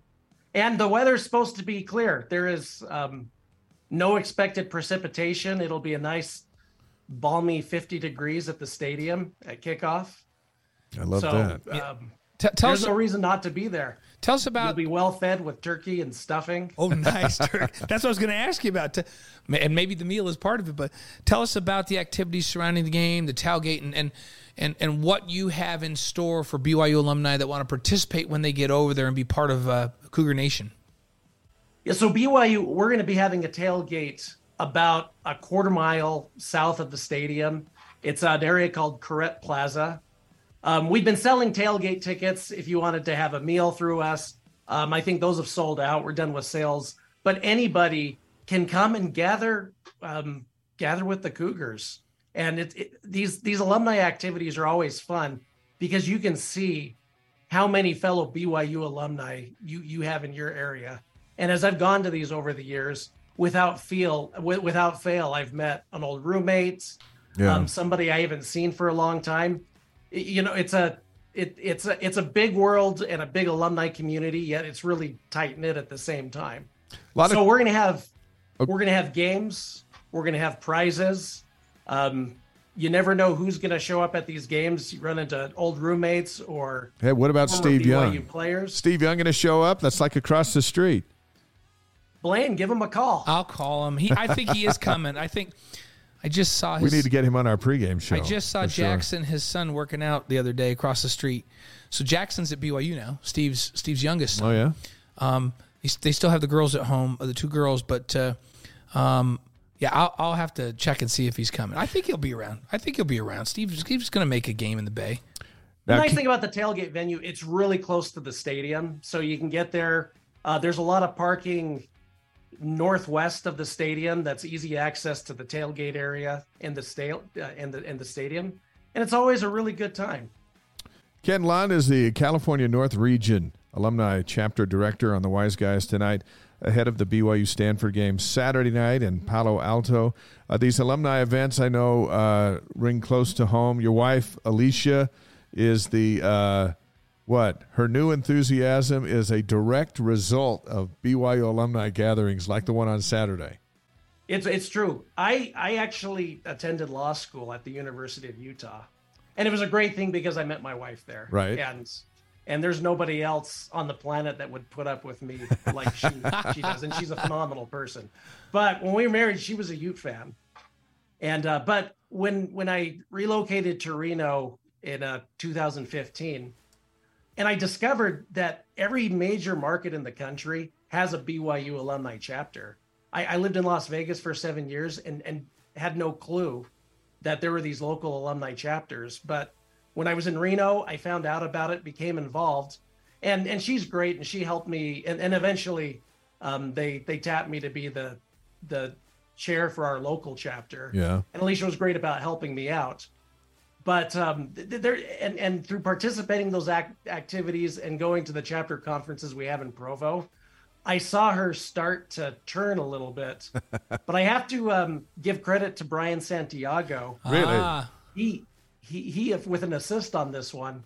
He came and spoke to our local seminary students and did a couple of alumni things in, I think it was 2017. And it would have been really easy for him to cancel. It was the week that he was elevated to be the deputy athletic director. But he came and he left some BYU gear. And I caught my wife wearing BYU hats and BYU shirts around the house. And I said, what's happened here? She says, I'm a BYU fan. She's all in? That's awesome. She's fully converted. Now she's the one that turns on, whether it's basketball, volleyball. Yeah. She's the one that turns on the sporting events in our house and takes our kids to the games whenever they're on the Wasatch Front. So she's true blue. That tells me all those years ago you made a great decision. Complete convert, and it all came around. I love this story. So thanks, Alicia, for being a fan, even though you were indoctrinated with that crazy Ute stuff at a young age. Give us 2 keys to a BYU win. Now, put your analyst hat on. Now you wear a real estate hat most of the time. Now you're a football analyst here on the Wise Guys. 2 things BYU needs to do to win Saturday. I'm going to draw on my depth of experience as a middle linebacker on my freshman football team. All right. Nice. But I think, as we've seen, any given Saturday, you can get a different result. How many upsets and surprising results have we seen across the country? I think BYU needs to come in and have a fast start. Okay. Don't let Tanner McKee get into a rhythm and feel like he can find his receivers. Momentum, I think, will be huge for this game. Stanford's a good team. They've had a disappointing year, right? But you look at that result against Notre Dame, and they have a good game in them. Yeah. And so does BYU, and we've seen that again and again. I think the other thing is I'd love to see more short game improvement with the line. And I mean, considering that he came from Stanford, I'd love to see some Houston with the rock. And hey, Chris Brooks has some motivation to have a good game against Stanford as well. That's exactly right. I think that'd be fun to see Houston line up at fullback, block for Brooks at tailback, and let Houston just plow the road. That's a good take, Ken. I like it. Hey, does Alicia approve of these 2 keys? Did you run them past her? Yeah, I may have run them past a couple other people. all right. To vet them. Look, folks coming to the game Saturday night, that alumni area where there's the tailgate, which is sold out, you're still encouraging fans, just come over and mix and mingle. They'll still have kind of somewhat access, or what? Yeah, there'll be access. It's open to everybody. Okay. And one really important reason to go by the tailgate, we've partnered with a really great organization. We made this connection through the local Just Serve rep, but we're cooperating with a local charity there in the Silicon Valley area. We Hope, and we're asking fans to bring pairs of socks and, surprisingly, laundry detergent pods. And We Hope serves the homeless population in the Bay Area, and they have these mobile supply trucks where they're able to give homeless or displaced people showers. You think about, one of the big problems with homelessness is you're wearing these ratty clothes that you haven't washed in who knows how many weeks, months, and they provide laundry services so they can leave those these mobile centers with a shower, a clean pair of clothes. So we'll have collection sites there at the venue. Bring warm socks, bring laundry detergent pods, and we can really partner and bring some good to the community along with. That's awesome. That's awesome. We love it. And this has been a theme all year as we've connected with our BYU alumni chapter presidents. Every one of the chapters and every road venue this year has participated in a service project and served the community around where BYU's playing on the road. It's awesome. Do good in the world, and BYU's doing that all over the country. Ken, one of our live streamers is asking for folks who aren't going to be in the Bay Area, is there a website or some information where folks around the country can donate? Yeah, when I jump off of this, I'll put the link to the We Hope website. If you Google We Hope, you should be able to find it. But I'll put the link in the feed. Great, awesome, Thanks, and Ken. we'll That's send great. it. We'll pass it on to everybody. Some questions on that. Cougar fans love to get involved in good causes. All right, look, we're holding you personally accountable for a win on Saturday night. Now that you've been on the Wise Guys, are you ready for that kind of responsibility? I still remember the 2004 game. I want to get the stink of that game out of my. Man, that's a long No, time. that's like a player though. Players like you ask him like, hey, what about this season? Like, oh yeah, I'll never forget when we lost to these guys. So I like that's like stuck with Ken, and he's not happy with that. You can't, especially because can't I've been leave this. married for a month and I had my Ute fan wife that was giving me guff about the game. Oh, that's a double whammy. Oh, That's a man. double whammy right there. We're glad you made it through. Time to turn it around for sure. Hey, let everybody down there with the alumni group know about the Wise Guys, and we're just a live stream podcast chat of everything that's important about BYU and BYU sports, including this and the service project and the big game on Saturday. Thank you for coming on with us. Thanks so much, guys. Will do. Appreciate it. All right, got it. Ken, thanks. We'll send you the podcast tomorrow. Ken Lund, the California North Regional Alumni Chapter Director.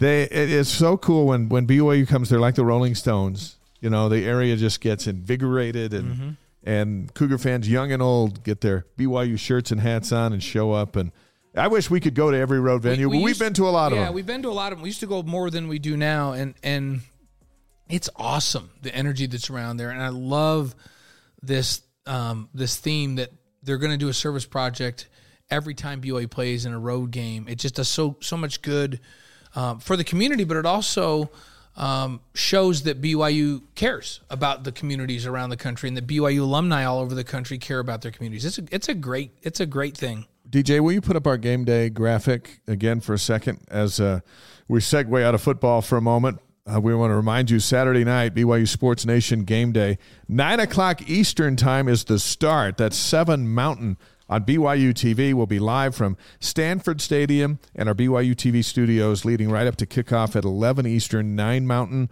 on FS1. And then we're back with the live postgame show no matter how late. We may go just right till the sun comes up Sunday morning on BYU TV. It's going to be a late one. Hold off on those turkey sandwiches, but we're going to have some fun with the regular season finale, BYU Stanford, on Saturday night. Our next guest is BYU basketball's all-time leading scorer, passing up his dad and then passing up Danny Ainge and then passing up Jimmer Fredette. He's also a BYU TV basketball analyst on game day before every home game on BYU TV. A pleasure to welcome our colleague and friend Tyler Haws to the Wise Guys. Hey, there he is. Good evening, Tyler. Hey, how's it going, guys? So are you at home in your office and you've got like a 3 trifecta Michael Jordan behind you? Is that what's going on behind you? I'm in my basement. So this poster behind me I got when I was probably 10 years old for Christmas, and I've kept it ever since. And so I threw it up. Yeah, looks nice. Goes great. So was it originally just an old school paper poster and you kind of made it art by putting it into 3 different pictures and framing it?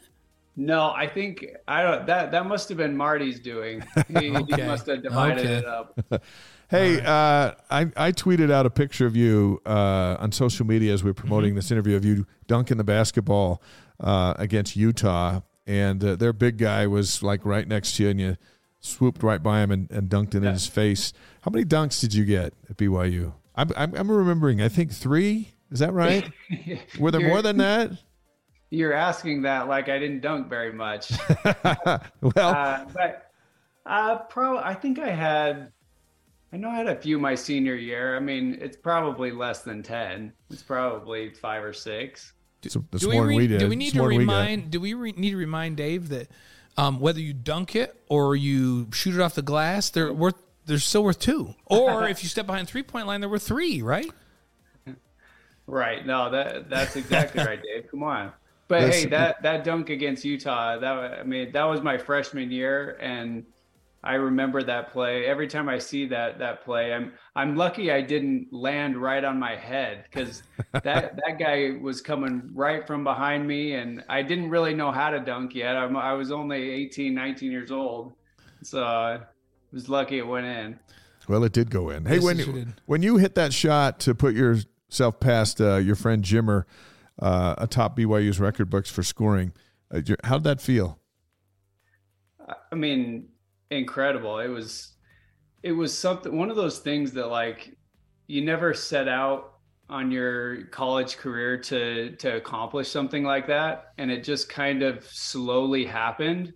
I heard rumblings my senior year that I was close and within striking distance, and I had a bad ankle injury right in the middle of my senior year, and so there was a lot of unknowns. I didn't know if it would be possible, and then I came back and kept scoring, and I was like, maybe we'll get there.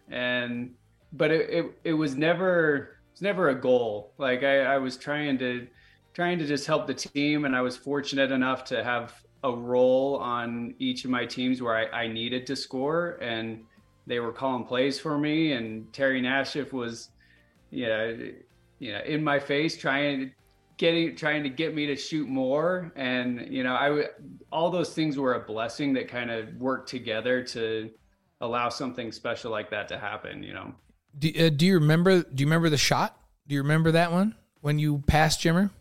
I do. Yeah. It was a backdoor play. I threw it into, I think it was Ryan Andrus who passed it to me. And I had the option to come off a little elbow screen or go back door, based on how they were playing me, and they overplayed it, and Ryan threw a good pass.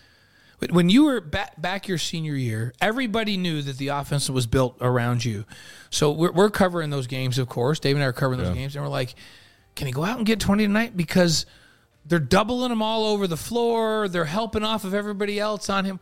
What's that like to be that marked of a guy? Because I feel like Alex Barcelo was in the same situation last year. They so depended on him to score that they're just trying to take him out of the game. They were doing that to you your whole senior season, but somehow you figured out a way to score and to carry the scoring load for the team. What was that like? Yeah, very, very challenging. You knew you had a target on your chest every single night. But again, I'll give a lot of credit to Terry Nashif. I've talked to some people about this. I mean, it seemed like he was always one step ahead of the way teams were going to play me, and he'd throw in some wrinkles right at the right time to help me get going, help me get in the rhythm of the game.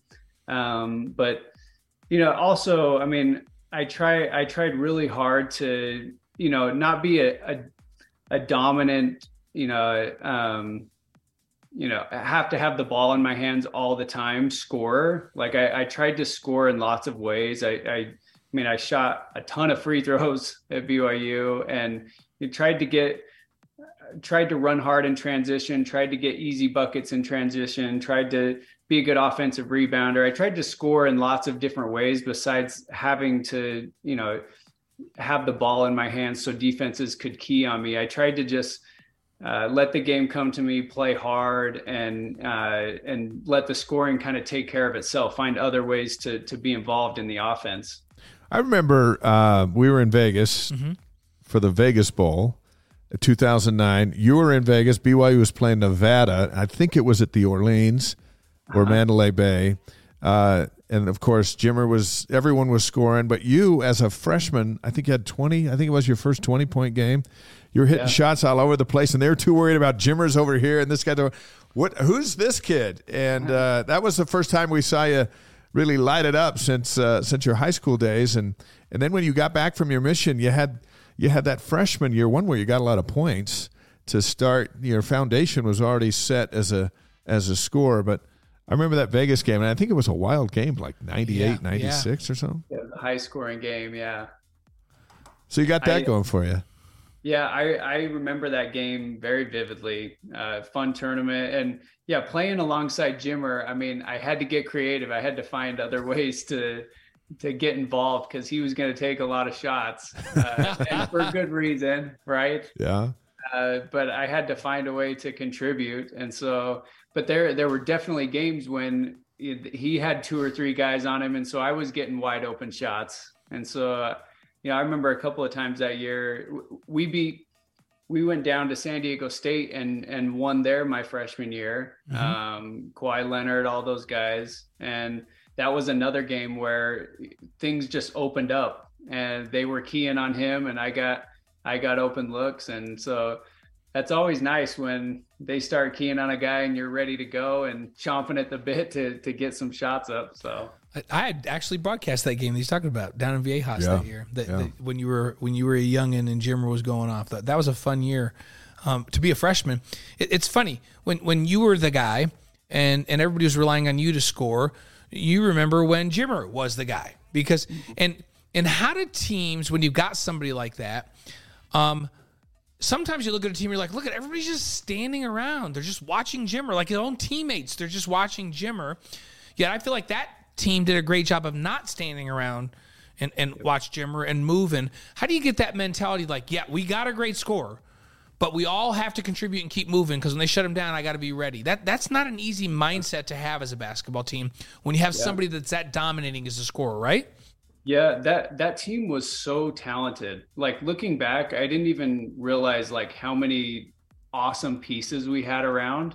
And it was just the culture that was built when I got there. I mean, it was really competitive. We got after each other every day. Guys were, open gyms were very, very competitive. And it was led by guys like Jackson Emery, right? Noah Hartsock brought it every day. Jonathan Tavernari was bringing it, talking trash. Like I can see that. From the moment I got on campus, it was competitive. Charles Abuo pushed me every single day. I didn't know if I was going to play because we had so many guards on that team that could play. Mike Lloyd Jr. and Lamont Morgan, and everyone wanted to win. That was the biggest thing. It was all about winning and contributing. And so, that mindset and culture right from the beginning, in spring basketball and the whole summer, I felt those things and I was like, man, I gotta get up extra shots. I gotta be ready for when my numbers called. And, fortunately I was able to work my way into the lineup and have a big role, but it didn't come easy. And, guys were getting after each other and it was ultra competitive in practice, which, made it that much more, I guess, freeing in the game to where if one guy was getting keyed on, the next guy stepped up and was ready. Tyler Haws on the Wise Guys tonight, BYU TV basketball analyst and the all-time leading scorer in program history. We like people to be honest on this show, so I'm going to ask you this next question, and we expect a full honest answer, don't we, Blaine? Always. Always. When has Tyler ever not just told us I know, the but truth? I just wanted to put it out there. Tyler always speaks truth. Always speaks truth. So you and Jimmer, you shoot your way past Danny Ainge, who's got his jersey up there, and he comes to the games and he talks to us, and we were talking to him about stuff the other day, and of course he didn't have the 3-point line and you guys do. So do you guys feel bad kind of that you blew right past him and relegated him to third when he did not have the 3-point line? No, I do not feel bad for Dan. Not at all. No, for sure. He can make every excuse there is. It is what it is, Danny. I'm sorry. All right, here's another question about so basketball has been played at BYU since 1902. And here we got you and Jimmer as teammates, and in the very same era, 1 and 2 in scoring in school history. I mean, there have been a ton of players that have come through. And, Kreshmer Chosic, and then you go, well, 15 years later, such and such did something. But for the two of you guys to go 1-2 all-time in scoring in such a short period of time, I mean, how unique does that feel? No, it's very unique. I mean, not many programs, I think, have something like that happen. And I mean, if Jimmer would have had, his junior and senior year, his freshman and sophomore year, I mean, I think he would have had close to 4,000 points. I mean, the work that he did in that his junior and senior season was just like unbelievable. I mean, his scoring came in huge buckets, right? And what he did his senior year, very, very hard to match what he did that senior year and some of the games that he had. And like my game was not that at all. It was, there were lots of games where I was silent, but, found a way to score 20 points. That was kind of my game. I had a few breakout games, but my scoring was just consistent and a little more subtle than Jimmer knocking down 40-footers, right? But really, really special. I mean, I was just fortunate enough to play alongside some really good guys my freshman year, and then I went on my mission and came back, and I knew the drill and knew what I needed to do, knew the work that I needed to put in. And it was the culture that those guys had built, and had an awesome next 3 years after that.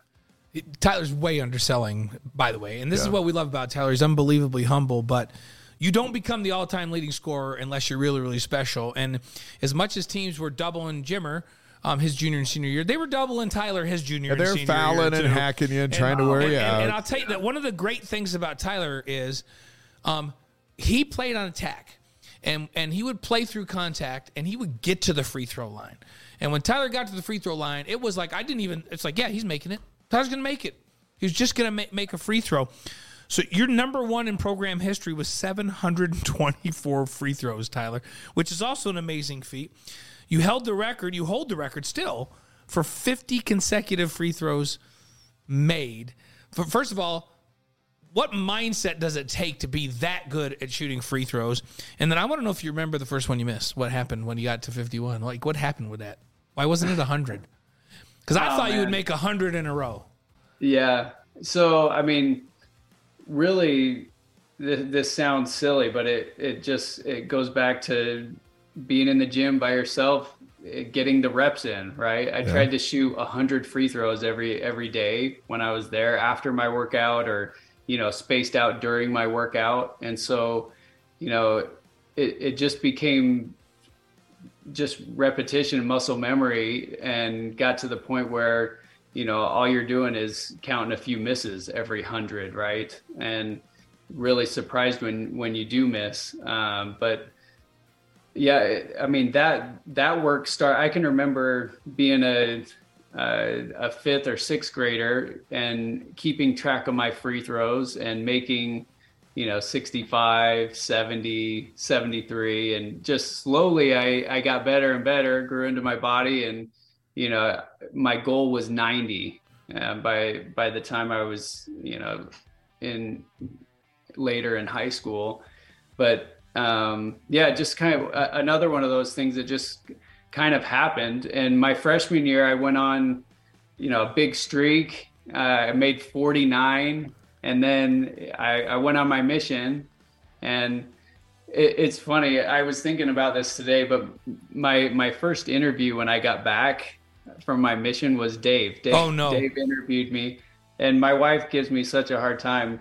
We still watch it every now and again. I have such a thick accent. Like, I couldn't speak English. It was weird. But you asked me about my free throw streak, and it was like, hey, I just got to make my next one. And I made one more my sophomore year, and then I missed the next one.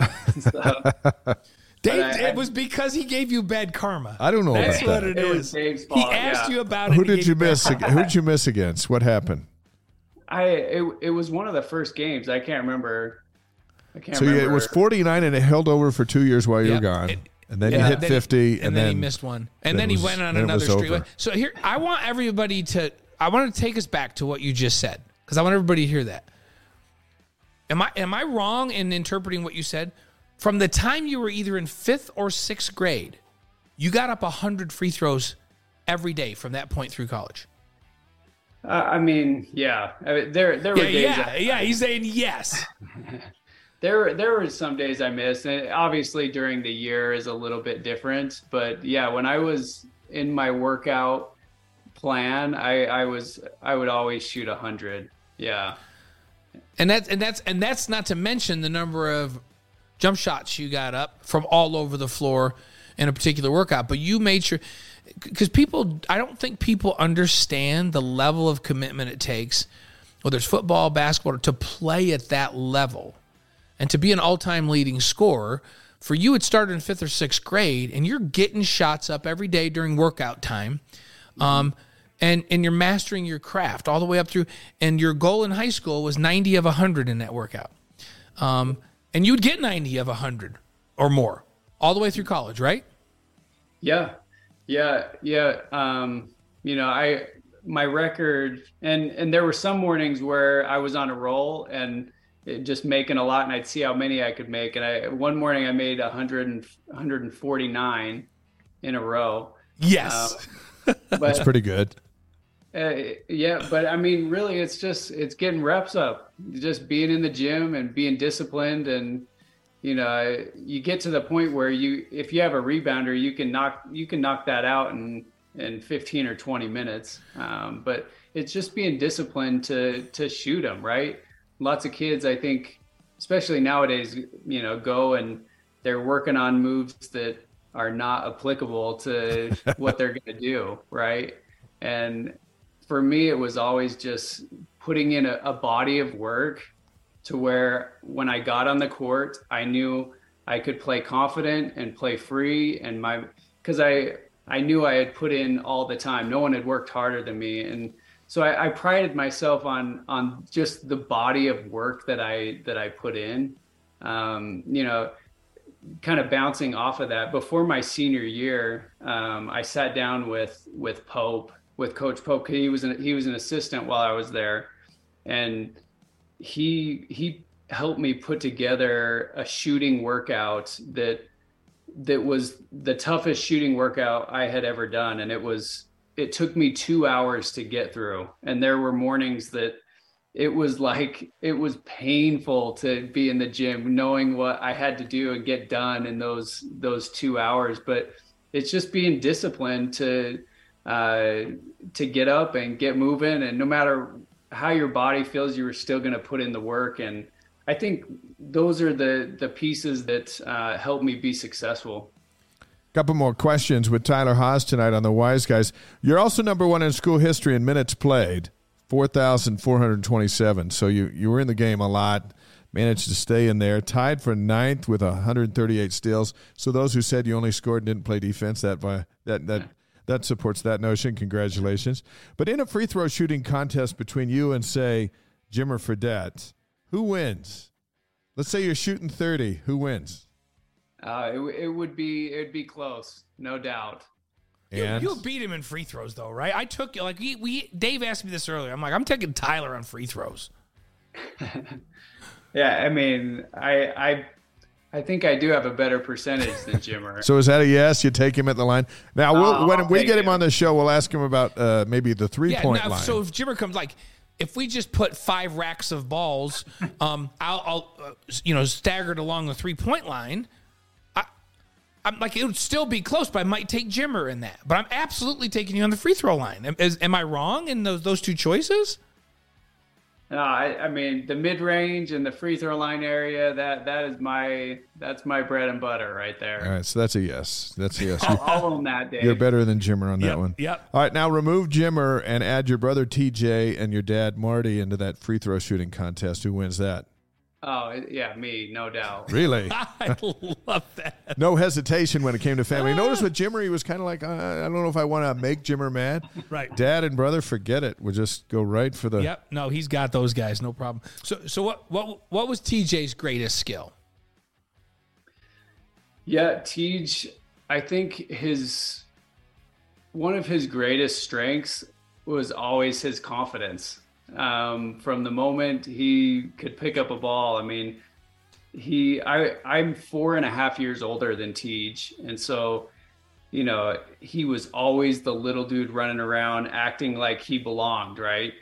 6th, 7th grade, we started to play on some competitive teams, and Tej was in 1st or 2nd grade and not afraid to jump in and practice, and, got used to playing with older kids, and he was just always felt like he belonged and super confident. And I think that carried him through his whole career. But our games are so different. Tej is a lot better. I mean, I'll give him this. He's a lot better ball handler than me, and a lot smoother with the ball, more comfortable in ball screen situations. And I mean, had some very, very special games his senior year, just in the ball screen, just making good decisions. And, but I would say his confidence for sure. That's awesome. Here's the funny thing, because we talk to coaches at the shoot-arounds, to opposing coaches. And when we used to talk to them about you, they'd be like,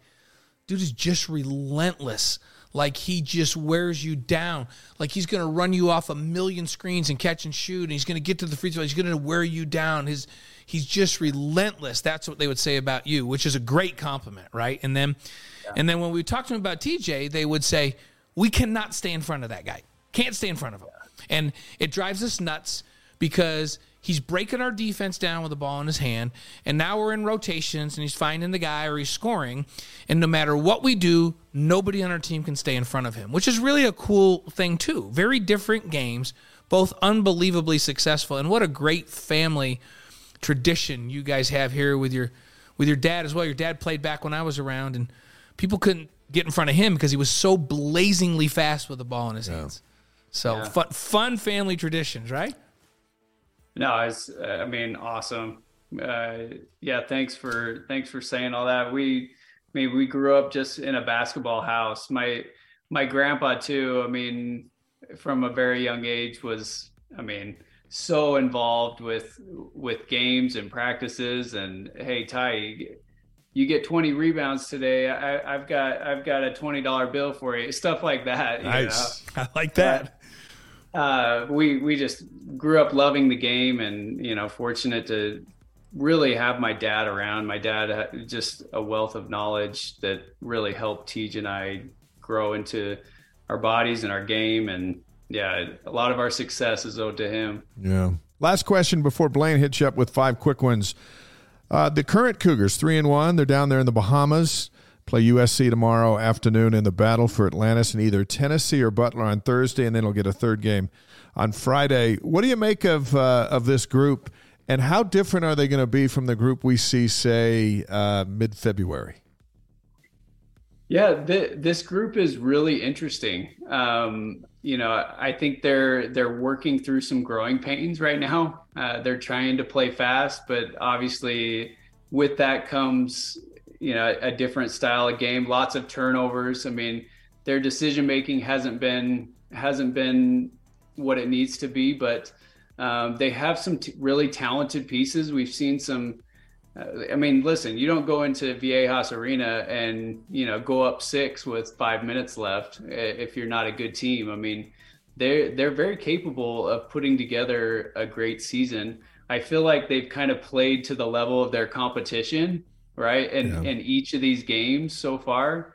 But as long as they keep getting better and keep growing, and the leaders on the team continue to grow into their roles, like I think Rudy Williams needs to play a little bit better, and need to see some more out of him. He needs to develop into a better role. But we've seen great things out of Spencer Johnson, and Gideon George is coming along. Atiki's been awesome so far. We've seen good things out of Foose.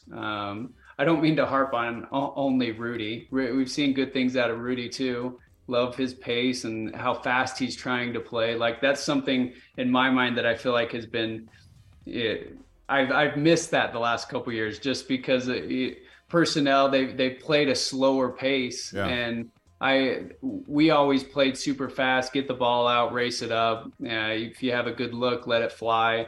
And so I think, to answer your question, like, come February, I think we're going to see a much more seasoned team that takes care of the ball and understands, what's a good shot, what's not a good shot, when the right time to attack is. I feel like there's sometimes we've seen so far where guys are trying to force things one-on-one too much. The ball swung around a little bit, and they're trying to establish themselves and, find their rhythm and find their role on the team. But I think all of those kinks will be worked out, and, hopefully they can put together a good year. A question for you on the turnovers, Tyler. So, we've always had kind of 12 as a benchmark. Keep 12 and under. And you're in pretty good company nationally. Most would agree with that. I know San Diego State, like Dutch, he's a good friend of mine. He just likes them to have 12 or under. That's always their goal. Is that too much to ask when they're trying to play at this pace? Is there, should we be maybe expecting 15 when they get this thing dialed? What's a good number for a goal for turnovers? Because this team's been 20 plus consistently, and we know that's too much. Yeah. No, I would say 12 is a good goal. I mean, really, most teams are shooting for 10 and under, right? But if you can stay under 12, and there's some passes and some drives that I can live with. I'm like, hey, he's being aggressive there. He's trying to make something happen. We'll live with it. But yeah, there's been some silly passes that. Just some bad decisions that they've got to work through and figure out. You got to figure out how to play fast. And, I say that tongue in cheek because for sure there were some games when I was there where we had 20 plus turnovers. But it's part of it sometimes, but it's hard to win against good teams when you turn it over that much. Right. And especially when teams want to slow it down too. You get into conference, Gonzaga and St. Mary's, they will slow it down on you. And so, yeah, you got to pick your moments to play fast and get out and transition. But you also have to know when, okay, they're back. We're not going to get something. Let's get into our motion offense. Right. So 12 is the number. We're going to go 12. We're going to hold the guys to 12. All right, 5 quick questions. We'll let you get back to your family. We sure appreciate you being with us on the Wise Guys. And, of course, you're with us all season long on BYU TV, and we have a good time. Yep, game day. You ready? These are the most important 5 answers of the night. That's right. And you can't even think about it. You just got to answer them fast. That's how it goes. All right. So favorite sports movie? Favorite sports movie is Rudy. That's our second Rudy of the night. Do you know that, Ben Cahoon, all-time leading receiver in CFL history, Rudy's his favorite. Wow. So, former BYU wide receiver. Favorite band or singer? Favorite band or singer? I love REO Speedwagon. Man, it's old school right there. Early 80s. Tyler's like old school guy. You don't need to tell us what era. We all know REO Speedwagon. Any longer, those guys are. Yet I'm still those are classic. I saw them in concert a couple times, and they're even in these later years, they're just so entertaining. They still. You have sometimes bands when they get older, like the voices aren't quite as good. Oh no, REO Speedwagon. If you go listen to them right now, they sound just like they did. Kevin in the 80s. Cronin can still get it done. They can still get it done. And maybe excellent choice. They maybe didn't do as many drugs as some of the other bands in the 80s, and that's why they can still do it. I think so. Hopefully that's the case. Okay, favorite breakfast cereal? Favorite breakfast cereal is probably Bunches of Oats right now. Honey Bunches of Oats? Honey Bunches of Oats. Okay, I'm going to sit down and have a bowl of cereal. That's what it is. And see, that's okay because just Bunches of Oats is no good but the Honey Bunches of Oats are actually like dipped in sugar honey, which is Bunches of Oats. That's the way you feed a horse. Yeah. So Bunches of Oats, that's different. Just so you know, we mock anybody that doesn't even eat a sugar-coated cereal on this show. So it's part of who we are. Dave likes Captain Crunch, not with Crunch Berries, just plain old straight. I like them straight. Which they take those little crunch things and they dip them completely in sugar. So, favorite BYU moment? I've got 2. Okay, can I say 2? Yeah, give us both. You say 2. One was my senior year. We won at Gonzaga on their senior night. That was a very special moment. What were they ranked? What were they ranked at the time? I think they were. I want to say they were top 5. 2 or 3, maybe. That's awesome. Yeah. Okay. yeah, just a huge win. They hate the BYU hump. because we're the only ones that beat them at their place. That's They right. hate that. But my freshman year, there were a couple of moments that were, looking back, were just really special with Coach Rose, because he, I didn't even know that if he was going to be able to coach that year, because he had just found out he had cancer. And, we had a moment during the Coaches versus Cancer game against Utah, wore pink. There was that locker room after was very special. But beating Florida in the first round was another moment where there was a lot leading up to that and a lot of emotion for Coach. The team meeting the night before was very emotional, like on the verge of tears, like, we can do this thing and we deserve this. And it was just really, really cool to be a part of, when you pour all of your heart and emotion into your team and winning. And, it was just really cool. And there's nobody tougher than Coach Rose that we know. We talked to him the other night. Yeah. So, okay, favorite lesson you learned from your dad? Number 5. Favorite lesson? You thought these were going to be easy. These aren't just bubblegum questions. These are. Yeah, they're making me think. Probably just consistent hard work. He just taught me to be disciplined, and never pushed me to, was never yanking me out of bed to get to the gym, but instilled in me some discipline. And, his rule was, hey, I'll come rebound for you, but you've got to get me up. So I had to get him up from a young age, and, it instilled a good work ethic in me. So I'll take that. Awesome. It's awesome. The great Tyler Haws, we wish you a happy Thanksgiving. We will see you on BYU TV next Tuesday as the Cougars go up to Vivint Arena. Oh, yeah. That'll be fun. You're going to be in studio in Provo, right? Yeah, I think we'll be in studio. But you live in Salt Lake. No, I live in Lehigh. Oh, I knew you were north. Right, I was thinking you were over the point. So you're just in Lehigh. Okay, so we'll pass by your house and we'll drive to Vivint, and then you can come down here closer to where we live. Hey, you're doing a great job. We're happy to be colleagues with you and friends, and we sure thank you for your time. And say hi to your wife and kids, and we'll see you next week. I will. No, hey, thanks so much for having me on. Look up to both of you guys. You guys are legends in the broadcasting industry, so it's an honor for me to work alongside you. And yeah, congrats on all you're doing on the show. And really, it's a pleasure to be on. Thanks so much for having me. We're going to extend this interview now, so go ahead and keep saying good things. Now we're going to wrap it up. Okay. Tyler, you're the best. We love being around you. Your energy is awesome. Thanks so much for being with us tonight. We'll see you on Tuesday. Yeah.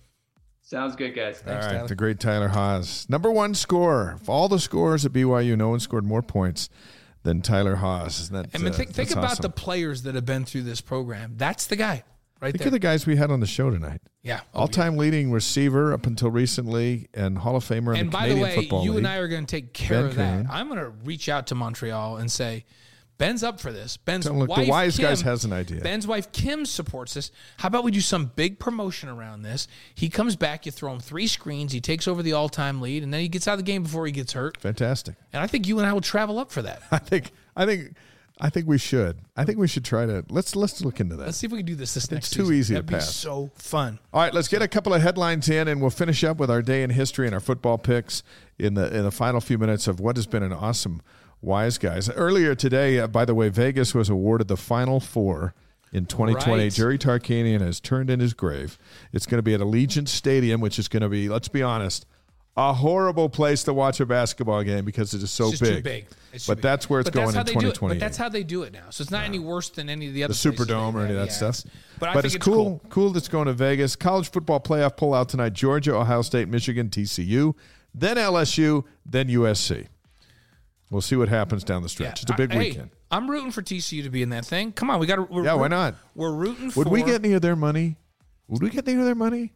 Well, no, not this year. Because we're going to be. Because you remember the payouts are like stagnated. Yeah, I don't know. Maybe we get some of it. Hey, here's the thing: league loyalty. Now, I'm all into the Big 12 now. It's all about league loyalty. So, Couple of notes. BYU routed Utah Tech. We know that. Jaron Hall had a career day. We know that, 456 yards. And they're getting ready for Stanford on Saturday night. We've been talking about that. Women's volleyball coming up here in about 10 minutes. Yep. Number 2, San Diego State at number 17, BYU. Down in the Smith Fieldhouse. Going to be on ESPNU. USD swept the Cougars in San Diego. Yeah, they're legit. So, no, they're really good. So that's that place will be rocking. Yep. And the men's hoops, of course, in the battle for Atlantis, you and I volunteered to go cover that. Nobody took us up on it. And we're still here tonight. So tomorrow, BYU against USC, 5 p.m. Eastern. ESPN2. Yep. So is it ESPN2? Yeah. That's right, 3 p.m. Mountain on ESPN2. And then Thursday, they'll have either Tennessee or Butler. We don't know the game time yet. It depends on what happens tomorrow. Friday is to be determined as well. But what a lot of great teams in that tournament, and hopefully they're having some fun back there and bring home some wins. Women's hoops are going to host Carroll College tomorrow, 4 Eastern, 2 Mountain on the BYU TV app. Yep. They'll host Ball State Saturday at 4 Eastern, 2 Mountain on BYU TV. I'll be on the call for that one with Kristen Kozlowski because Spencer is at Stanford. And Kristen's awesome. Anchoring our coverage there. Cougs 1-4. Lauren Gustin averaging 15 points and 15 rebounds. We do want to congratulate Amber Whiting. She picked up her first win last week at the North Shore Showcase, beat Washington State on her birthday over there in La EA. Number one of many in the victory column. So happy, and she landed belated. a top 25 recruiting class just in the last couple weeks. Yeah, so that's pretty cool. She's got some firepower coming in. Women's soccer NCAA recap. They defeated Stanford 5-4 in penalty kicks. That was nice. On Thursday to get to the Sweet 16, which was pretty awesome. Back-to-back Sweet 16s. Ellie Mon had the decisive goal.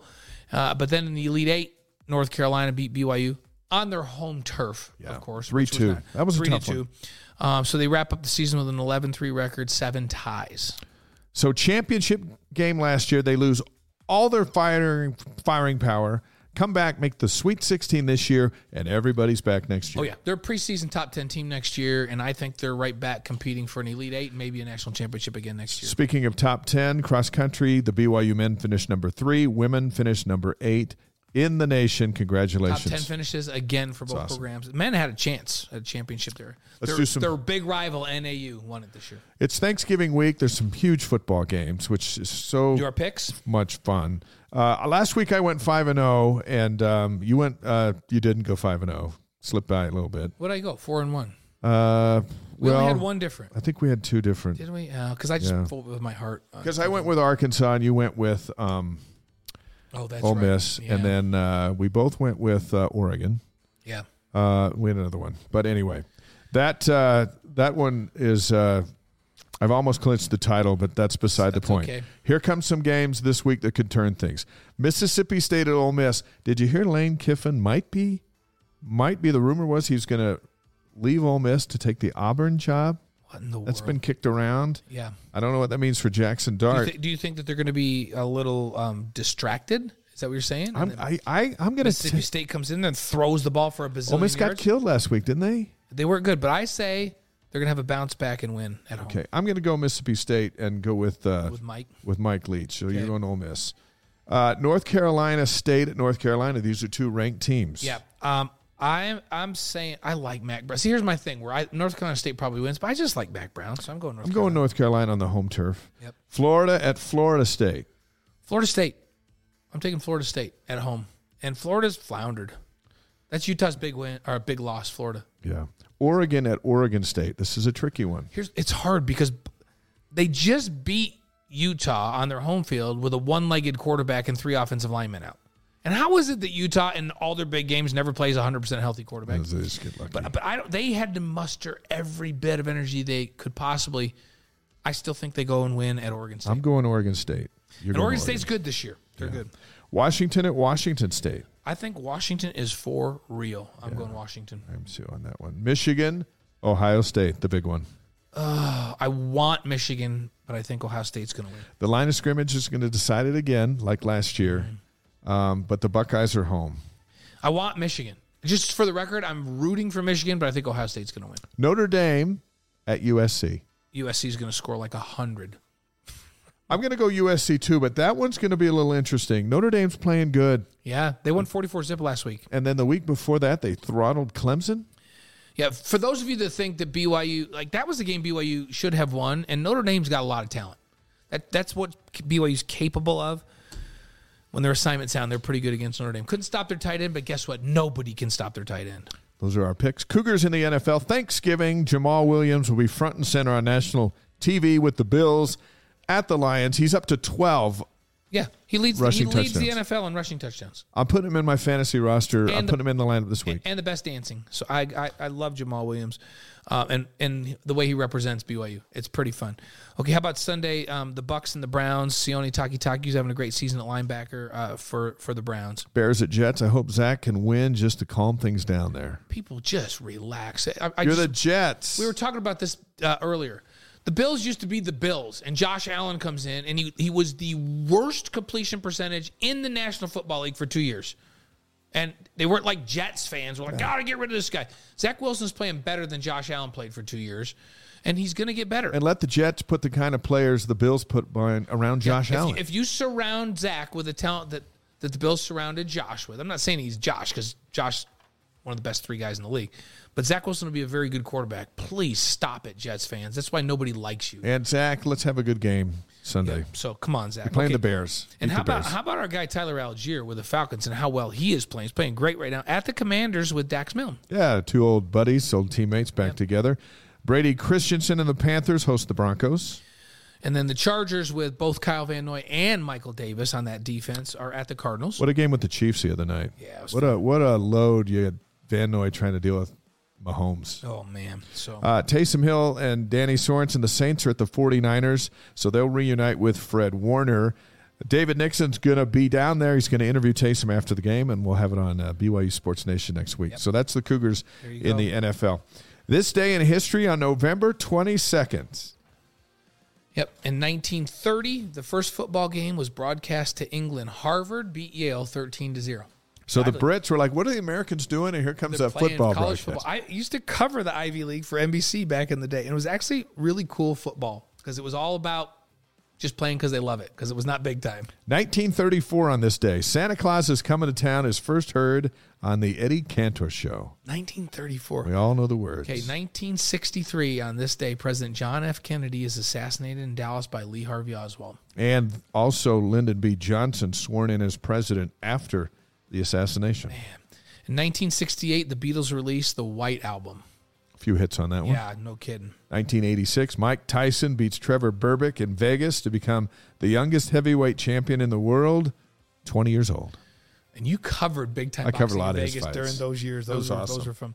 1995, Toy Story is released in theaters and changes the game in animated or whatever Pixar-type films. Unbelievable. How cool was Buzz Lightyear? He still is cool. And Woody. And the played whole by Tom group. Hanks. Yeah, pretty amazing. Birthdays today, 1856, Heber J. Grant, 7th president of the Church of Jesus Christ of Latter-day Saints. And in 1921, nobody gave him any respect then. Nobody gave him any respect later. Rodney Dangerfield, 1921. 1943, Billie Jean King, tennis star. 1958, Jamie Lee Curtis. 1967, Mark Ruffalo, the Hulk. Yep. 1984, I can't even believe she's that young. Scarlett Johansson, the Black Widow. If you had to have someone come save you, would you take the Hulk or the Black Widow? I want Scarlett Johansson. Yeah, I would take the Black Widow too. I'd take my chances. Deaths today, 1718, Blackbeard the pirate. The real pirate Blackbeard. 1718 was. 1963, C.S. Lewis. How about that? Great author. And, of course, as mentioned, 1963, President John F. Kennedy on this day. So, all right, for our Lavelle quote, we have, during my interview with athletic director Tom Homo on BYU's final games as an independent before joining the Big 12, he said this about the blueprint he followed throughout his 12-year journey of independence. Yeah, he said, we tried to build the program on the core principles that Lavelle taught us, the mission of the school, and try to do it right, Homo said. We failed sometimes in those respects, but in the end, we did it well enough to get the invite. Lavelle's influence lives on in so many ways, including in membership in the Big 12. Right on. That's cool. Caleb Chapman's here ready to perform Rise and Shout after BYU has locked up their 17th bowl game in 18 years by defeating Utah Tech. It's short, powerful, enjoyable. Here it is.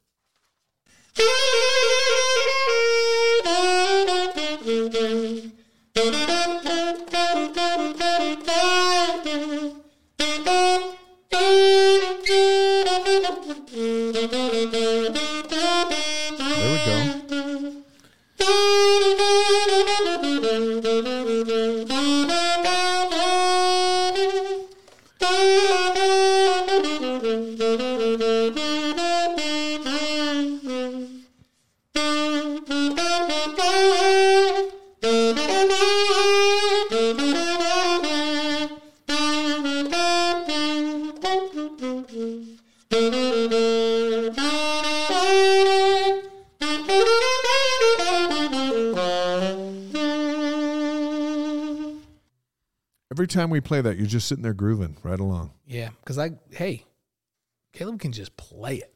He just brings so much soul. We thought Brendan Campbell would play Rise and Shout on his bass guitar. I think he's working on that. Next time. He got delayed and had to come kind of late, so he didn't get to bring in the guitar, but he's going to do it for us at some point. Thank you for watching The Wise Guys. The podcast will be up tomorrow. Share it with your friends throughout the Thanksgiving holiday. We're back next week. It'll be a little different for us because we're going to be calling a basketball game. Yep. But the podcast will roll on as normal, and we'll be here to talk about the Stanford game. And then we're up, and you can get us anytime at ysguys.com and YouTube and Twitch. Happy Thanksgiving. Happy Thanksgiving. Yep. Same to you. Hope you guys eat. You can eat lots of turkey on Thursday, but don't eat it Saturday. We need you awake for that Stanford game. We will see you Saturday night on game day and again next week. Have a great Thanksgiving week. Good Thanks, night, everybody.